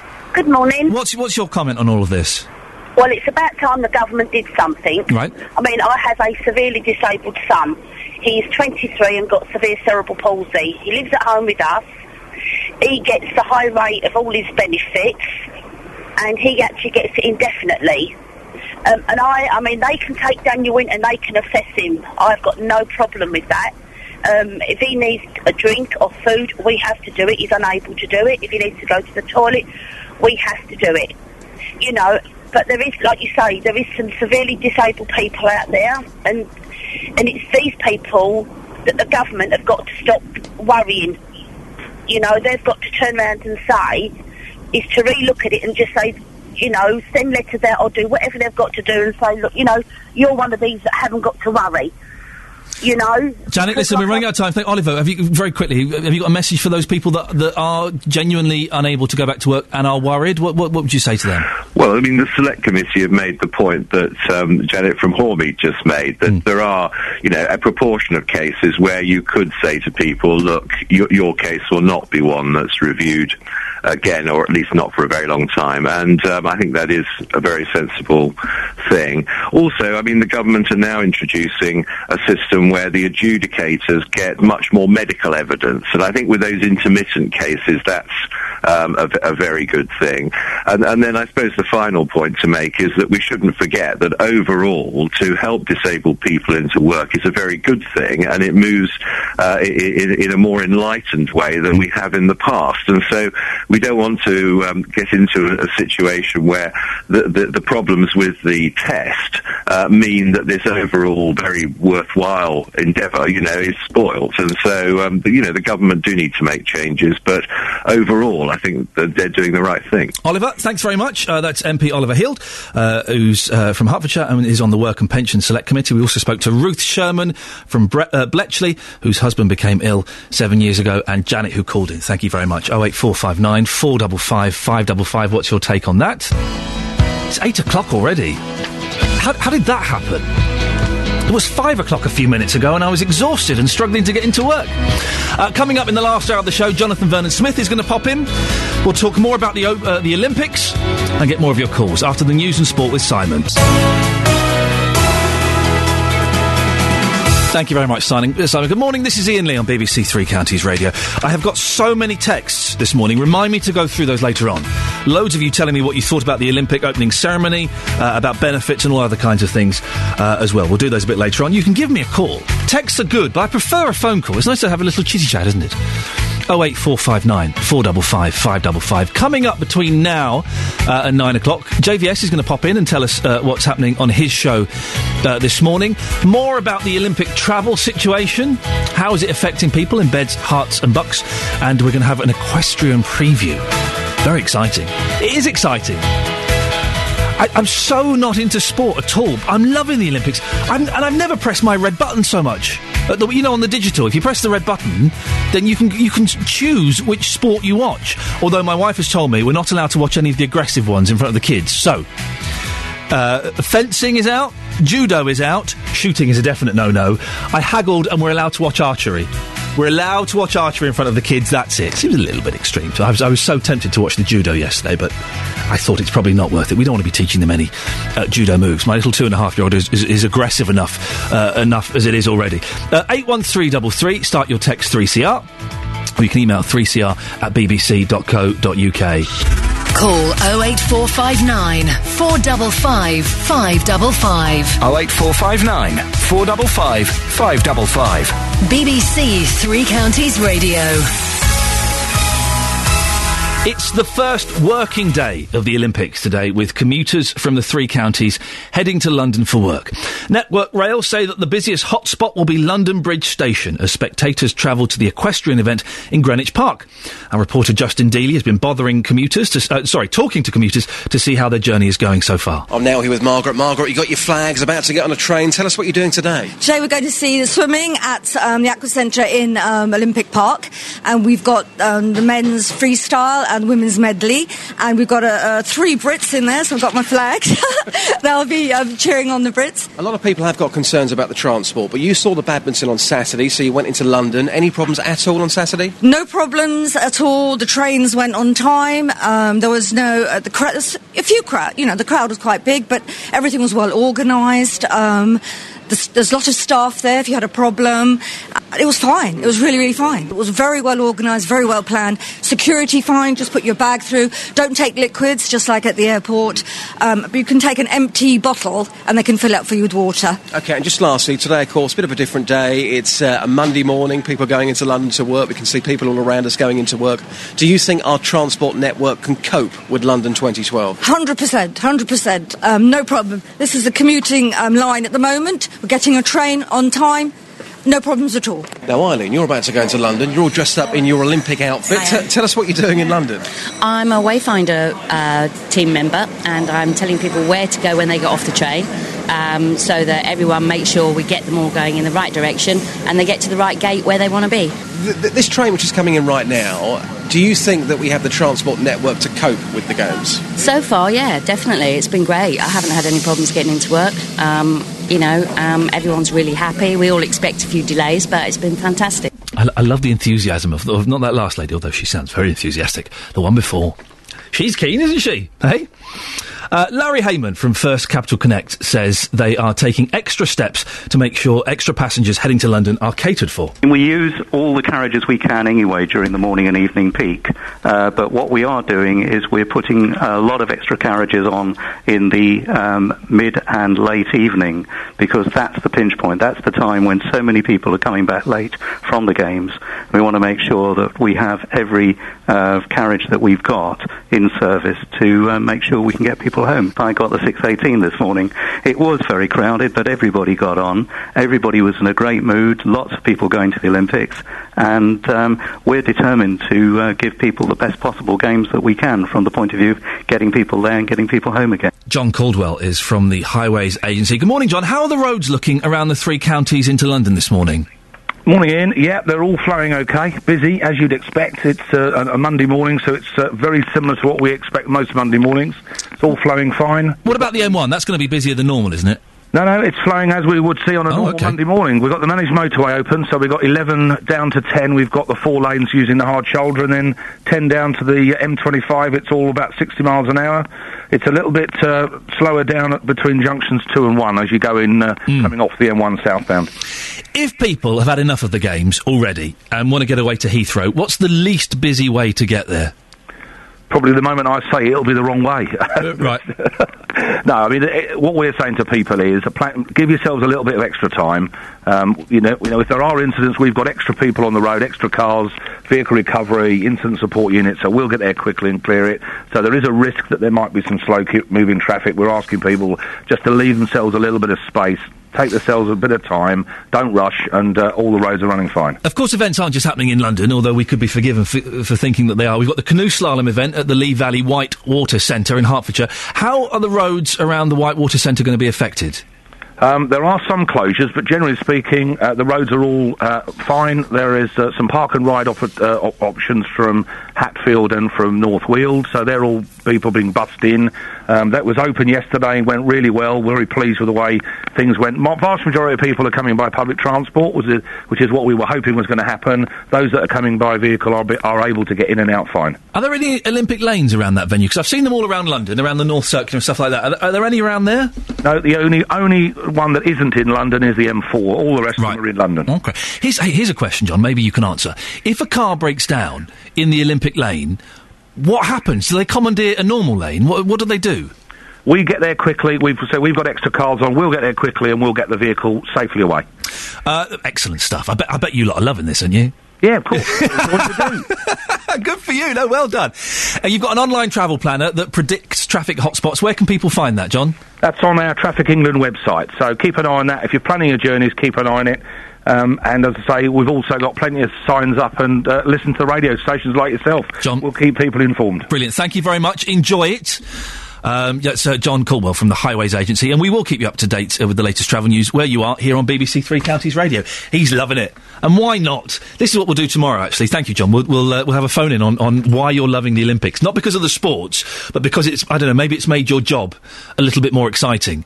You know, it's giving you just kind of a little bit of urgency that you perhaps didn't have before. Maybe we'll do that tomorrow. Let's do some of these emails and texts and what have you, shall we? Iain. Sharon says, the Olympic opening ceremony was too much of a mishmash, and only one real wow was the moment when the rings joined up overhead. That was good. That was very good. Oh, and David Beckham coming down the Thames was pretty impressive, and the Mr. Bean bit was good fun. Rob says, listen to the enthusiasm in your voice. Are you sure you don't like sport? I promise you, I don't like sport. Rod in Letchworth says, the opening ceremony as a well-organised and executed spectacle was truly awe-inspiring. The content was that combination of myth, legend and fantasy that we call history. The only casualty was the truth. Nevertheless, it was the stuff of the world's greatest religions and popular political beliefs are based on, and therefore quite acceptable. I'm talking about the empty seats, Lee and Sandy says. Regarding the empty seats at the Olympics, people who live in London have had their poll tax increased this year, so why not give the tickets to the residents of London? Yeah, I'm up for that. Definitely. My sister can get a load and I'll have them. Thank you very much indeed. Let's go to Dennis in Dunstable. Good morning, Dennis. Good morning. What did you think of the opening ceremony? Absolutely fab. Really? The nitpick as well. I've only got a two-letter word to them, and the second one is off. Okay, thank you very much. I would get your idea. Thank you very much, Dennis. It was absolutely super. I thought it was... there's somebody in the paper on Saturday morning said the Queen came with that just sucked a lemon face. What do they expect her to do? Sit there with an inane grin on her face all the time? She's the Queen. That's what she looks. That's what she's famous for. Of course she is. But these people make me sick. I thought she was such a good sport to appear in the James Bond video. I did. Well, that was absurd. The other bit with Atkinson as well. You know, it was our daft sense of humour. Dennis, I don't like Mr. Bean. As soon as I saw him, I was like, oh God. I just don't get it. Was there anything though that you weren't keen on, that you thought, oh really? Come on, be honest, Dennis, come on. No, the thing which I wouldn't say upset, but annoyed about was the so-called Team GB, where the captain of our football team and some little girl from Wales refused to sing the national anthem. Right, okay. They were not GB, and the same expression I used it as other people, where the second letter is off. Okay, so Dennis, watch. I know you're hinting at it, but still, you're putting the thought in people's minds. Steady. Yeah. What did you think about Paul McCartney? He was good, wasn't he? I'd rather listen to the music than his singing. Why? I'm sorry, he's a little bit past it. Dennis, thank you very much indeed. I know Dennis didn't say a naughty word, but I feel I should apologise in case anyone was offended by his alluding to it twice. Dennis thought it was pretty good. And he doesn't like those nitpickers, but he didn't like Paul McCartney. Thank you, Dennis.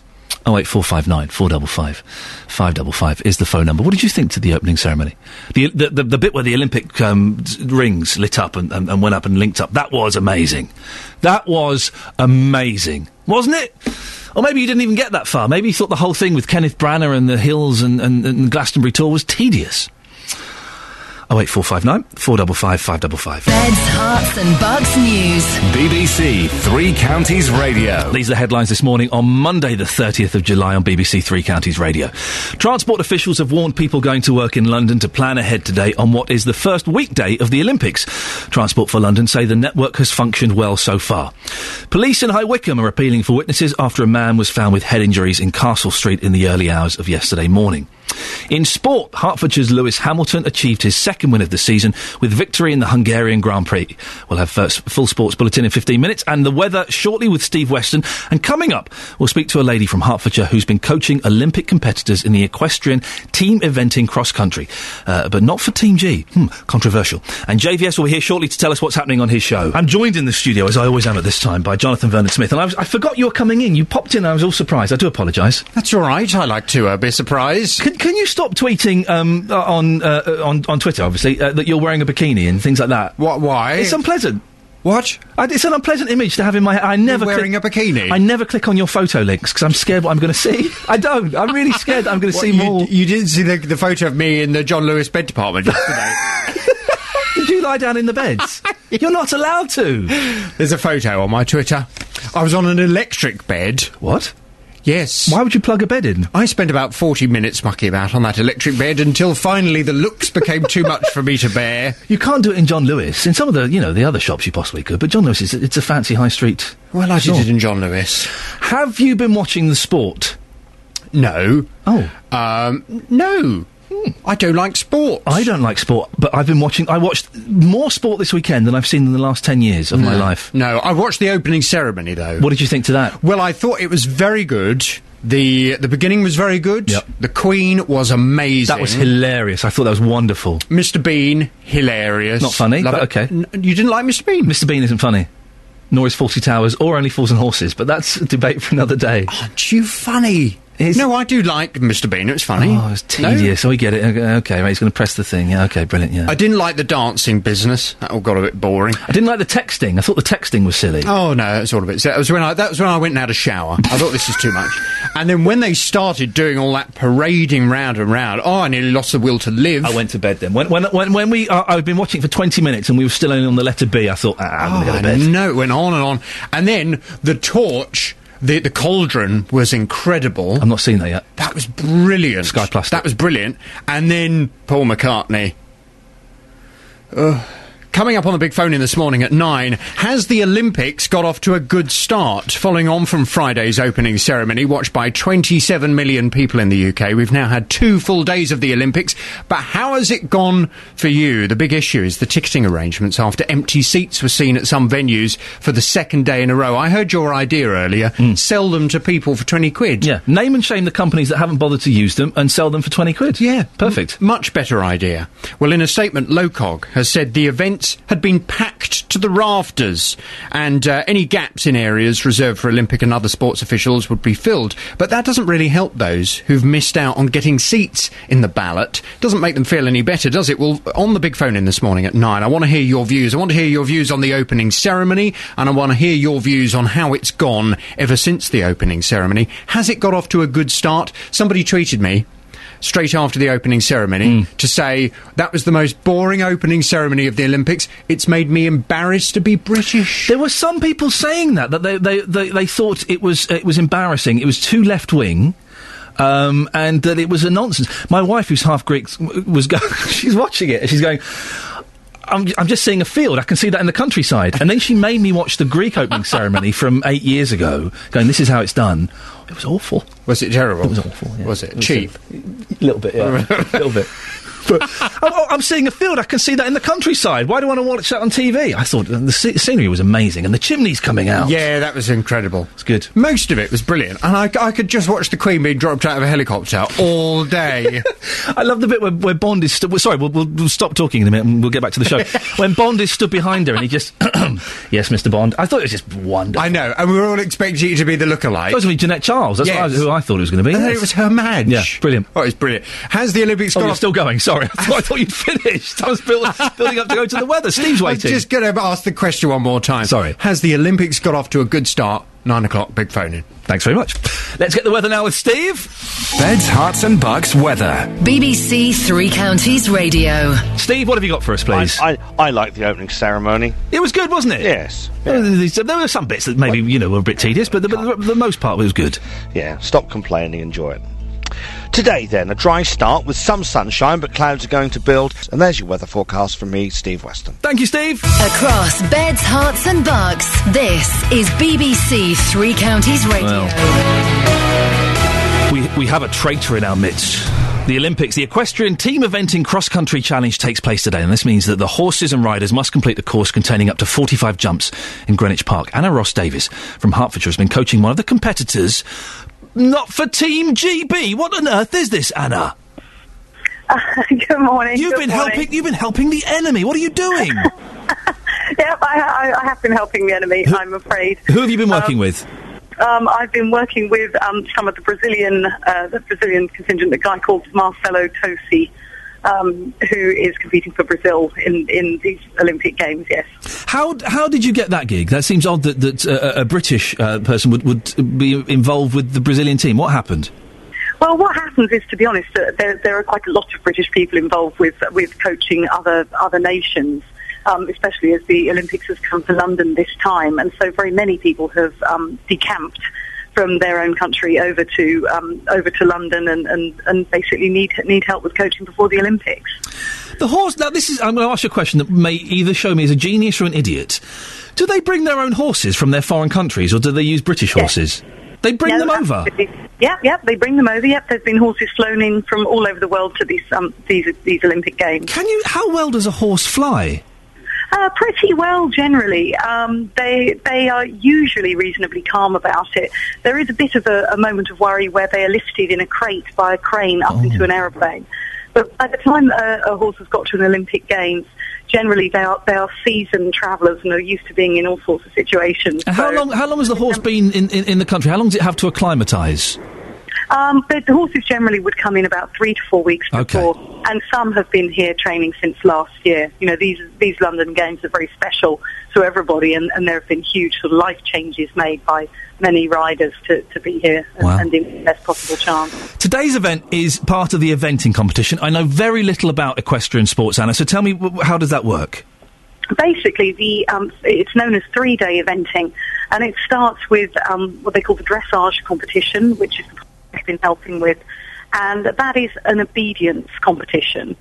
So first of all, the horses are tested for their obedience, and then the next day, which is obviously today, they go on a huge cross-country jumping effort, which is on sort of speed and stamina. There's an allocated time to stop people going too fast or too slow, and they jump a number of obstacles around Greenwich Park this time, but are fixed obstacles. I mean, you don't want to be hitting these very hard. These horses are good jumpers. Then the next day, they'll have a veterinary inspection because of the sort of supreme effort they've made today. There's a veterinary inspection tomorrow, and all the horses that pass that veterinary inspection will then go on to jump a show jumping round, which is basically knockdown fences. And they accumulate penalties, jumping penalties and dressage penalties throughout the competition. And Great Britain actually have a very good record in this competition. At the moment, we're lying third, and are in for a good chance of a medal. So Team GB are in line for possibly in line for a medal. Marcelo Tosi, who you've been training from Brazil, how do you think he's going to do? Is he good enough to get a medal?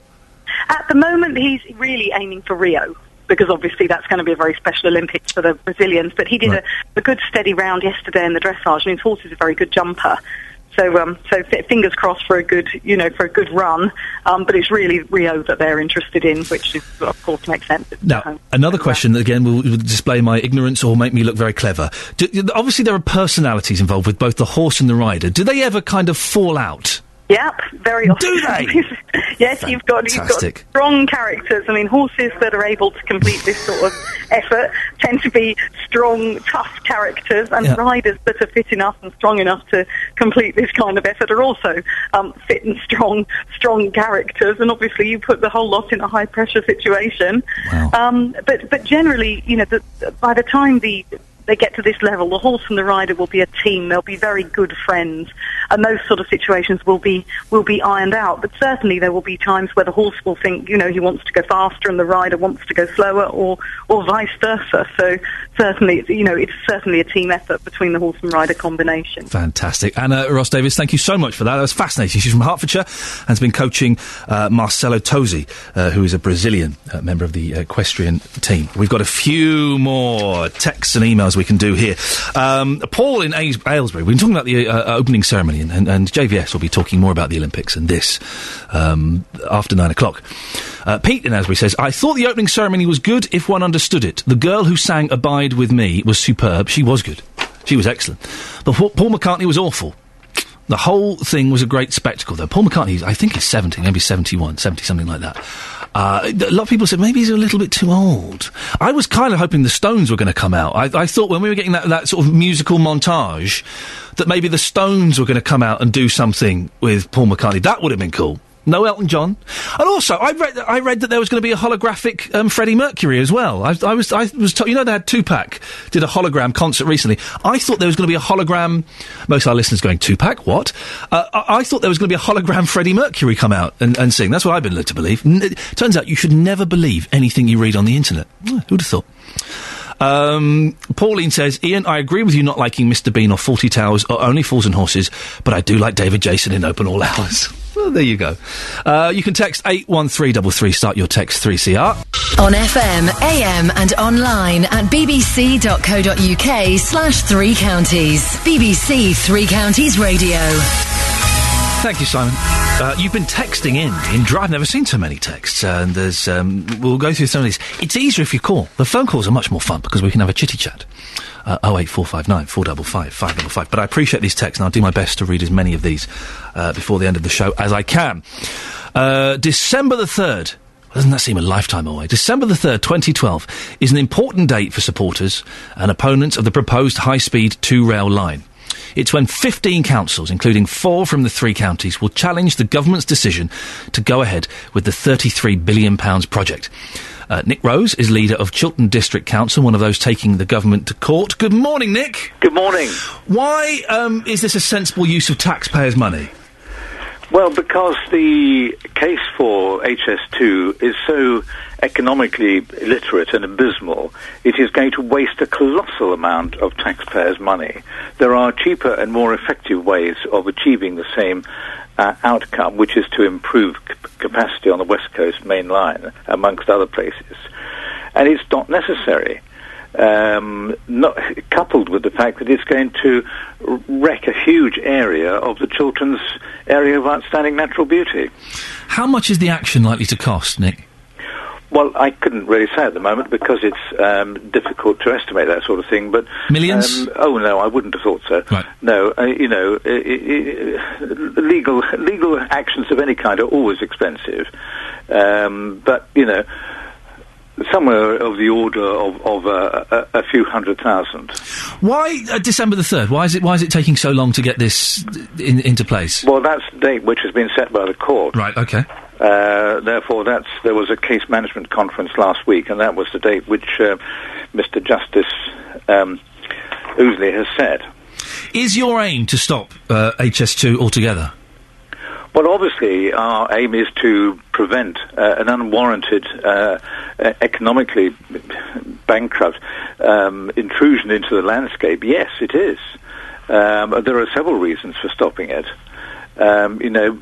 Simply because each constituency throughout the entire country is going to lose £51 million worth of investment because it's going to be poured into the HS2 black hole. It's just not good use of taxpayers' money. Nick, thank you very much for that. Now, we'll be following this as it continues. That's Nick Rose there, who is the leader of Chiltern District Council, and he's taking the government to court in an attempt to halt the HS2 scheme that will cost £33 billion. Ouch. The 2012 Olympics got underway in Hertfordshire yesterday with the first heats in the men's single canoe and single kayak at the purpose-built canoe slalom venue at Lee Valley Whitewater Centre. Great Britain's K1 competitor is Richard Hounslow, and after posting a time of 94.40 for his first run, he was left needing to record a faster time in his second heat to qualify for Tuesday's semi-finals. That's exactly what he did, with a time of 89.12, and just after climbing from the water, he spoke to our Olympics reporter, Luke Ashmead. As soon as your name gets announced, the crowd, just goes crazy, and, it's really nice. There's so much support here. But it does add a little bit of pressure on you, but, that's part of my job, dealing with that pressure. I've been down this course, more times than most people, so it's just a case of, putting the boat where it needs to be. Like you say, I did make it difficult for myself. A couple of very light touches on the first run, knocked me down, but... I've done enough, and I live to fight another day. That really was the only difference, wasn't it, between the first and the second run? It's very similar in timings with that 4-second penalty. Yeah, definitely. I think I might have been a touch quicker there on the second run. Yeah. But, my first run had loads of time in it and the two touches. But, I was on the start line there, I spoke to my coach, and he just said, you've got the time there, just don't do anything stupid. Keep it safe, keep it composed. And that's what I did. I didn't do a run there to try and win. I did a run to try and get through, make the top 15 and be on the start line for the semi-final on Wednesday. It's very easy to talk about the crowd and the noise. Just explain what difference that makes. Yeah, it is unbelievable, but, underneath it all, I'm just your average, warm-blooded, ego-driven male. And, to have 11,000 people there cheering you down, it's incredible, it does add a bit of pressure on it. And it's so, like I say, it's up to me to deal with that pressure and to, and I work with a psychologist to sort of, to make sure I can control all those sort of things. But at the end of the day, that's what it is. You can't tell them all to not make noise, or to go away, before you run. So you've got to deal with it, and today I did. Richard Hounslow there talking to Luke Ashmead. Hounslow is back in action today in the C2, the canoe double event, teaming up with David Florence. In the same event, it's Bedford's Etienne Stott's partner Tim Bailey's first appearance at the Games, and Luke Ashmead will be bringing you news throughout the day about what's happening in the Olympics. Now, earlier on, we were talking about the opening ceremony and also the people not turning up for the Olympics. Empty seats, corporate seats, empty. Peter in Walmer Green has called in. Good morning, Peter. Good morning. Peter, what's your view on all this? Well, my view really is the tickets for the opening ceremony were far too dear for the ordinary man in the street. Now, the Olympics, that's against the Olympic spirit anyway, because it should be a people's games. And most of the people, the only working people that were there, or the ordinary man in the street, if you like, were the people doing the work, doing all the exhibition of acts, really.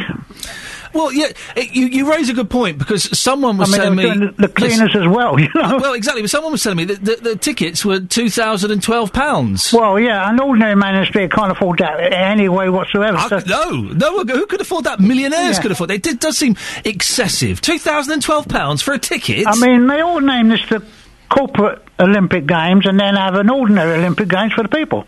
So, Peter, are you saying that these Olympics are not for the people? Absolutely. Yeah. Absolutely, because if you look at it logically, I mean, there are so many rules being imposed that, and furthermore, people can't get the tickets. There's empty venues or half-empty venues, if you like. Because I noticed on the swimming and the gymnastics, and some of the children saying about they would love to have been at the gymnastics. I mean, it's horrendous. Peter, did you watch any of the opening ceremony on TV? A small amount. I saw some of it. I thought the rings were brilliant. Yeah. I mean, the flaming rings were brilliant, bringing into, if you like, into the way industry evolved, basically. But some of it was tat, really. What bit did you think was tat, Peter? Well, I didn't watch all of it, but I thought some of the singing and bouncing around type things that were...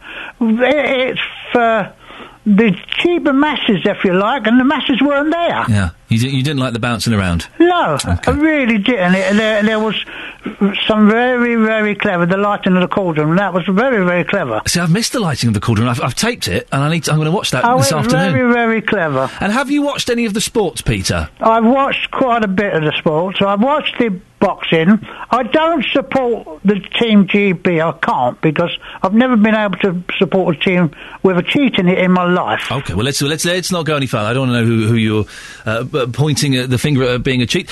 But Peter, thank you very much for that. Peter thought those flaming blooming rings was good, but there was some tat in the opening ceremony. Jonathan will be talking about this more after 9 o'clock. So if you've got a view on the opening ceremony, let him know. Alex in Luton has emailed in. I think that the issue with Olympic tickets is a disgrace. If I were an employee or shareholder of a sponsor and the tickets were not used, I would be furious. I think that if the seats belong to the Olympic family, then that is a bigger disgrace. Using the excuse that these are only heats is a swipe at the athletes taking part. Yeah, that was one of the lines that they threw out. And goes against the statement that it's the taking part which is important. Also, it's a PR disaster. From previous experience of the red seats at Wembley, I'm assuming they're the good ones, you would have thought these seats would have been allocated outside the camera angles so they were not obvious. One last thing, come on, TV, says Alex in Luton. It does make you think, doesn't it? What should they do with those empty seats? I think name and shame the companies that haven't bothered to turn up. Sell them for 20 quid, a little booth. Have a little booth outside. You know, a little man in a hut. You queue up in the morning if there's any tickets left over that the suits haven't seen fit to use. 20 quid. Sounds perfect. Beds, Hearts and Bucks News. BBC Three Counties Radio. It's 8:45 on Monday, July the 30th. These are your headlines on BBC Three Counties Radio. Transport officials have warned people going to work in London to plan ahead today on what is the first weekday of the Olympics. Transport for London say the network has functioned well so far. Police in High Wycombe are appealing for witnesses after a man was found with head injuries in Castle Street in the early hours of yesterday morning. In sport, Hertfordshire's Lewis Hamilton achieved his second win of the season with victory in the Hungarian Grand Prix. The weather for Beds, Hearts and Bucks. A dry start with some sunshine, but developing cloud will bring the risk of a few showers. Maximum temperature is 19 degrees Celsius. Coming up, Paula Radcliffe has pulled out of the Olympics. Next we'll hear from the British Society of Rheumatology to find out what this means for the marathon runner. And Jonathan Vernon-Smith is here at 9 with the phone in. Today he's asking, has the Olympics got off to a good start? We have got shed loads of stuff left for you in the last 15 minutes of the show. Loads of stuff. I always feel sorry for Nick Coffer on that trail, because bucking broncos, there's nothing fun about them at all. They're horrible, horrible things to go on. The only fun is if you're the person watching the person on it. And poor Nick, he's brilliant, but he shouldn't have been made to do that. I think Kate is filling in for him again this week. I think it's Kate Robbins this week. We'll get to comment confirmation on that. Now, Bedford runner Paula Radcliffe has pulled out of the Olympic marathon because of a foot injury. In a statement, she said, "From the day when it was announced that London had won the bid, taking part and performing well in the London Olympic Games has been a major goal in my life." She went on to say she was finally closing the door on her dream, knowing that she had tried everything possible. Paula is still the women's marathon world record holder and a former world champion, and has suffered with osteoarthritis in her foot during her career. Chris Dayton is president of the British Society of Rheumatology. Good morning, Chris. Good morning. What are the effects of osteoarthritis? Well, the main reason why people would present to medical attention with osteoarthritis is because of pain in the joints. So that's the predominant reason why people would attend either a general practitioner or a specialist. Now, would Paula have had this anyway if she wasn't a marathon runner, or is it the marathon running that's brought this on? It's always difficult to say because osteoarthritis, by far the most important factor in osteoarthritis is age. So as we all get older, we'll all develop some elements of osteoarthritis. But some people can develop the condition really quite early in life, and that may have been because of a previous injury or because the bones and the joints just haven't developed properly. And there's definitely a significant genetic component to osteoarthritis as well that we're learning more and more about. She's possibly made it worse by running, though, has she? That would seem to make sense, because the marathon, it's not just running, it's punishing your body, isn't it? No, absolutely. So that for most of us, it's simply not possible for us to wear our joints out. Most of us, mere mortals, just can't do sufficient exercise to be able to achieve that. But professional athletes and elite athletes, unfortunately, are more prone to wear and tear. So although our joints are biological systems and have fantastic capacity for repair, they also behave a little bit like physical systems. So for our elite athletes, they can wear joints out. For example, professional footballers are much more prone to osteoarthritis of the knees than the rest of us. And in the United States of America, where the baseball pitchers have a very strange action with which they whip their arms out, osteoarthritis of the elbow is quite rare, but apparently people who are pitchers in the United States of America get quite a lot of osteoarthritis in their elbows. So you can wear joints out. And I'm sure that in the case of Paula Radcliffe, that, as you say, that the punishing schedules that she puts her body through will have had some sort of a contribution to the problems that she has. Going off on a very slight tangent, Chris, can you get it from, some people click their fingers, can you get it from doing that? There's no good evidence to show that that's the case, that you can't really damage joints by clicking your fingers. I kind of quite enjoy doing it. That's what I was aiming at. Good. You would need to set up quite a large study in order to be able to address that. Right. And follow regular clickers of fingers up over long periods of time and compare them with non-clickers. And I think to do that sort of research would be difficult. So I'm not sure we'll ever have a really good answer to that question. Okay, I think but I'm not aware of any evidence to show that clicking can make a difference. Scientists probably have more important things to pursue than I think that. that's probably right. What will Paula have been experiencing through having osteoarthritis in her foot? I'm assuming it's painful. That's the main symptom that people will get. And for reasons we don't fully understand, the condition can flare up. So sometimes it may be that a small piece of damaged cartilage might break off in the affected joint and could establish some inflammation in the area. Or a small piece of bone. The bone thickens on either side of an osteoarthritic joint, and sometimes some of that might actually die on either side of the joint and trigger off a flare-up. So it's not just a case of osteoarthritis being chronically, persistently painful. For some people, there will be flare-ups that take place in the condition. And finally, Chris, how will it affect her future? I mean, she's still comparatively young. What does it look like for her in the future? Well, I'm not party to all of the details of her particular condition, but I think one of the take-home messages about osteoarthritis is it's not inevitably progressive. Okay. We have fantastic biological systems with cartilage that does have a capacity for repair, so it's not inevitably downhill. And for people with osteoarthritis, we still encourage them to take regular exercise, because even joints that are slightly damaged still require regular use in order to try and stay as healthy as possible.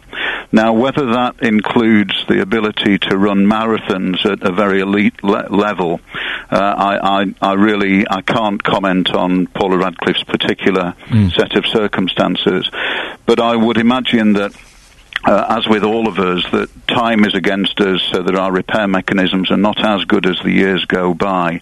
But let's sincerely hope that this isn't the end of her career and that she will be able to make a recovery. And as I said before, it's not inevitable that osteoarthritis gets progressively worse. Chris, thank you very much. Chris Dayton is president of the British Society of Rheumatology. I keep being half tempted to do a Jimmy Savile impression and then backing away from it. Always, I think it's sensible to back away from the impression in these things. Hundreds of items belonging to the late Sir Jimmy Savile are going under the hammer this morning. The auction's expected to raise thousands. I think they're saying something like £200,000 for his favourite good causes. Up for grabs, everything from his gold tracksuit to his pink satin bedspread. Here's a little reminder of what made him one of our most colourful stars. Another edition of Top of the Pops. Lots of nice young ladies about with us this evening, and lots of nice records we've got. Now then. My goodness gracious, yes indeed, ladies and gentlemen, how about that? We have a letter here. Dear Jimmy, my special thing is that I would have licked to be a dog. Music, maestro, if you please. Your letter. He was bonkers, but he was good bonkers. You know, you don't get people like that anymore. Some might say that's a good thing, but I can't. Jim will fix it. We've all written to Jim will fix it, didn't we? We all wrote. I think I wanted to go and look in a police station, boring one. My sister wanted to meet Adamant. Just didn't get it. Although she met him a couple of years ago, and turns out he's a nice lad. Anyway, over the years, Jimmy helped raise millions for Stoke Mandeville Hospital in Buckinghamshire. Martin Kinch has been with Stoke Mandeville Hospital Radio since 1979. He's on the line now. Good morning, Martin. Hiya there. How you doing? Yeah, I'm all right, thank you. You've seen the catalogue of the items up for auction. What sort of stuff is being sold? Well, everything really, from just like a Jim will fix it sticker, right up to his, the famous Rolls Royce and the bubble cars and tracksuits, even the string vest, if anybody fancies one of Jim's string vests. Oh, see, that makes me uncomfortable, Martin, that there's a string vest going up. Have you got any Jimmy memorabilia yourself? Well, I've met him quite a few times. I've been on TV with him, so I've got the signed pictures, I've got the video clips, and he even took me up to Radio 1 when he was on Radio 1 doing his show up there. And with a few seconds to spare, he put me on air, and I ended up co-presenting the show with him. Fantastic! There you go. So I've got fond memories of him, really. When did you first meet him? Well, it was soon after I started at Stoke Mandeville, really, because our studios were quite near his office, because he had an office there. He even had a room there where he slept, and we often used to pass in the corridor. We were both obviously very interested in radio and music, and he had some great stories to tell. And I spent many of pleasant meetings with him in his office talking about music, and I must admit I was very fond of the guy. And, yeah. When was the last time you saw him? I saw him a couple of months before he became ill, and we were talking about him. He was going to come on, because I do a show at the hospital radio at Stoke Mandeville, and he was going to come and do a show with me, and unfortunately that never happened. But the last time I saw him, he was becoming a bit frail, and I remember walking away from him and thinking, this isn't the Jimmy that I know. Tell us a little bit about Stoke Mandeville Hospital Radio, Martin. Well, we started on air back in December 78, and within a couple of weeks of that happening, I joined the station, and I've been there ever since. We entertain, hopefully, the patients and the staff at Stoke Mandeville Hospital. Jimmy wasn't actually anything to do with the radio station. A lot of people think he was, but he wasn't actually anything to do with it. But we're still going strong, and I've been there now for 33 years, and in fact I should be there later on today doing another show. Fantastic. Martin, excellent stuff. Thank you very much. I'm sure they're going to raise a fortune with those Jimmy Savile stuff that's up for sale. You can have a look online and you can find out all about it and put a bid in. Now, according to a survey out this morning, people aged 65 and over would prefer to be called Grey Panthers than old age pensioners. The term OAP was deemed highly offensive. Justin Dealey has been out in Luton finding out what over 65s think. Now, Alison, you've got a real issue with the term OAP. Why OAP? Well, why not OAP? Well, elderly we are, but OAPs? Do they have to say OAP? Quite offensive to you, then. Well, yeah, exactly. And what about this term Grey Panther? We're being told I've never heard of it. I've never heard of it. Would that offend you if I called you a Grey Panther? Well, it depends which way you were looking at me. I take your point. But just lastly, do you think we have still got a problem in this country with ageist views? You're too young, you're too old. Age, at the end of the day, is just a number, isn't it? Well, I think so. I think so, and that's the attitude to have, I think. Age, what is age? It's how you feel. And if you're healthy, then that's fine. I can tell by your smile you're still feeling good, aren't you? Yes, indeed. Yes. So, Sylvia, this term elderly, is that offensive to you? No, not at all. I had to ask you this morning, were you above the age of 65? You keep yourself very fit. Tell us more about that. Just keep exercising, go to the gym. How many times a week? 3. I've been 3 times in the last year. How bad does that make me? Very bad. John, if somebody described you as elderly, how would you feel about that? Not very good at all. I wouldn't be very happy with that at all. It's a sign of disrespect. I'm not sure if the term Grey Panther, though, it sounds a little bit creepy. Doesn't it look like some sort of terrorist organisation? Possibly. Time for a quick text. I would have paid £2,012 just to see Mike Oldfield and the National Health Service if I'd have known, says Marion in Hemel. I forgot Mike Oldfield was there. He kind of popped up and was sort of glossed over slightly, wasn't he? Bless him. I've just been talking to Jonathan. He's got a humdinger of a show coming up. He was just whispering in my ear what we can expect. And boy, oh boy, it sounds very, very exciting. Do stick around for a little bit of Jonathan Vernon-Smith. Thank you very much for all of your texts and your emails this morning. It's greatly appreciated. Tomorrow, why don't you pick up the phone and give me a call? We can have a little chitty chat on the phone. I will be back tomorrow at 6 o'clock with your breakfast show. Coming up next, Jonathan Vernon-Smith. Getting beds, hearts and bugs talking. This is BBC Three Counties Radio.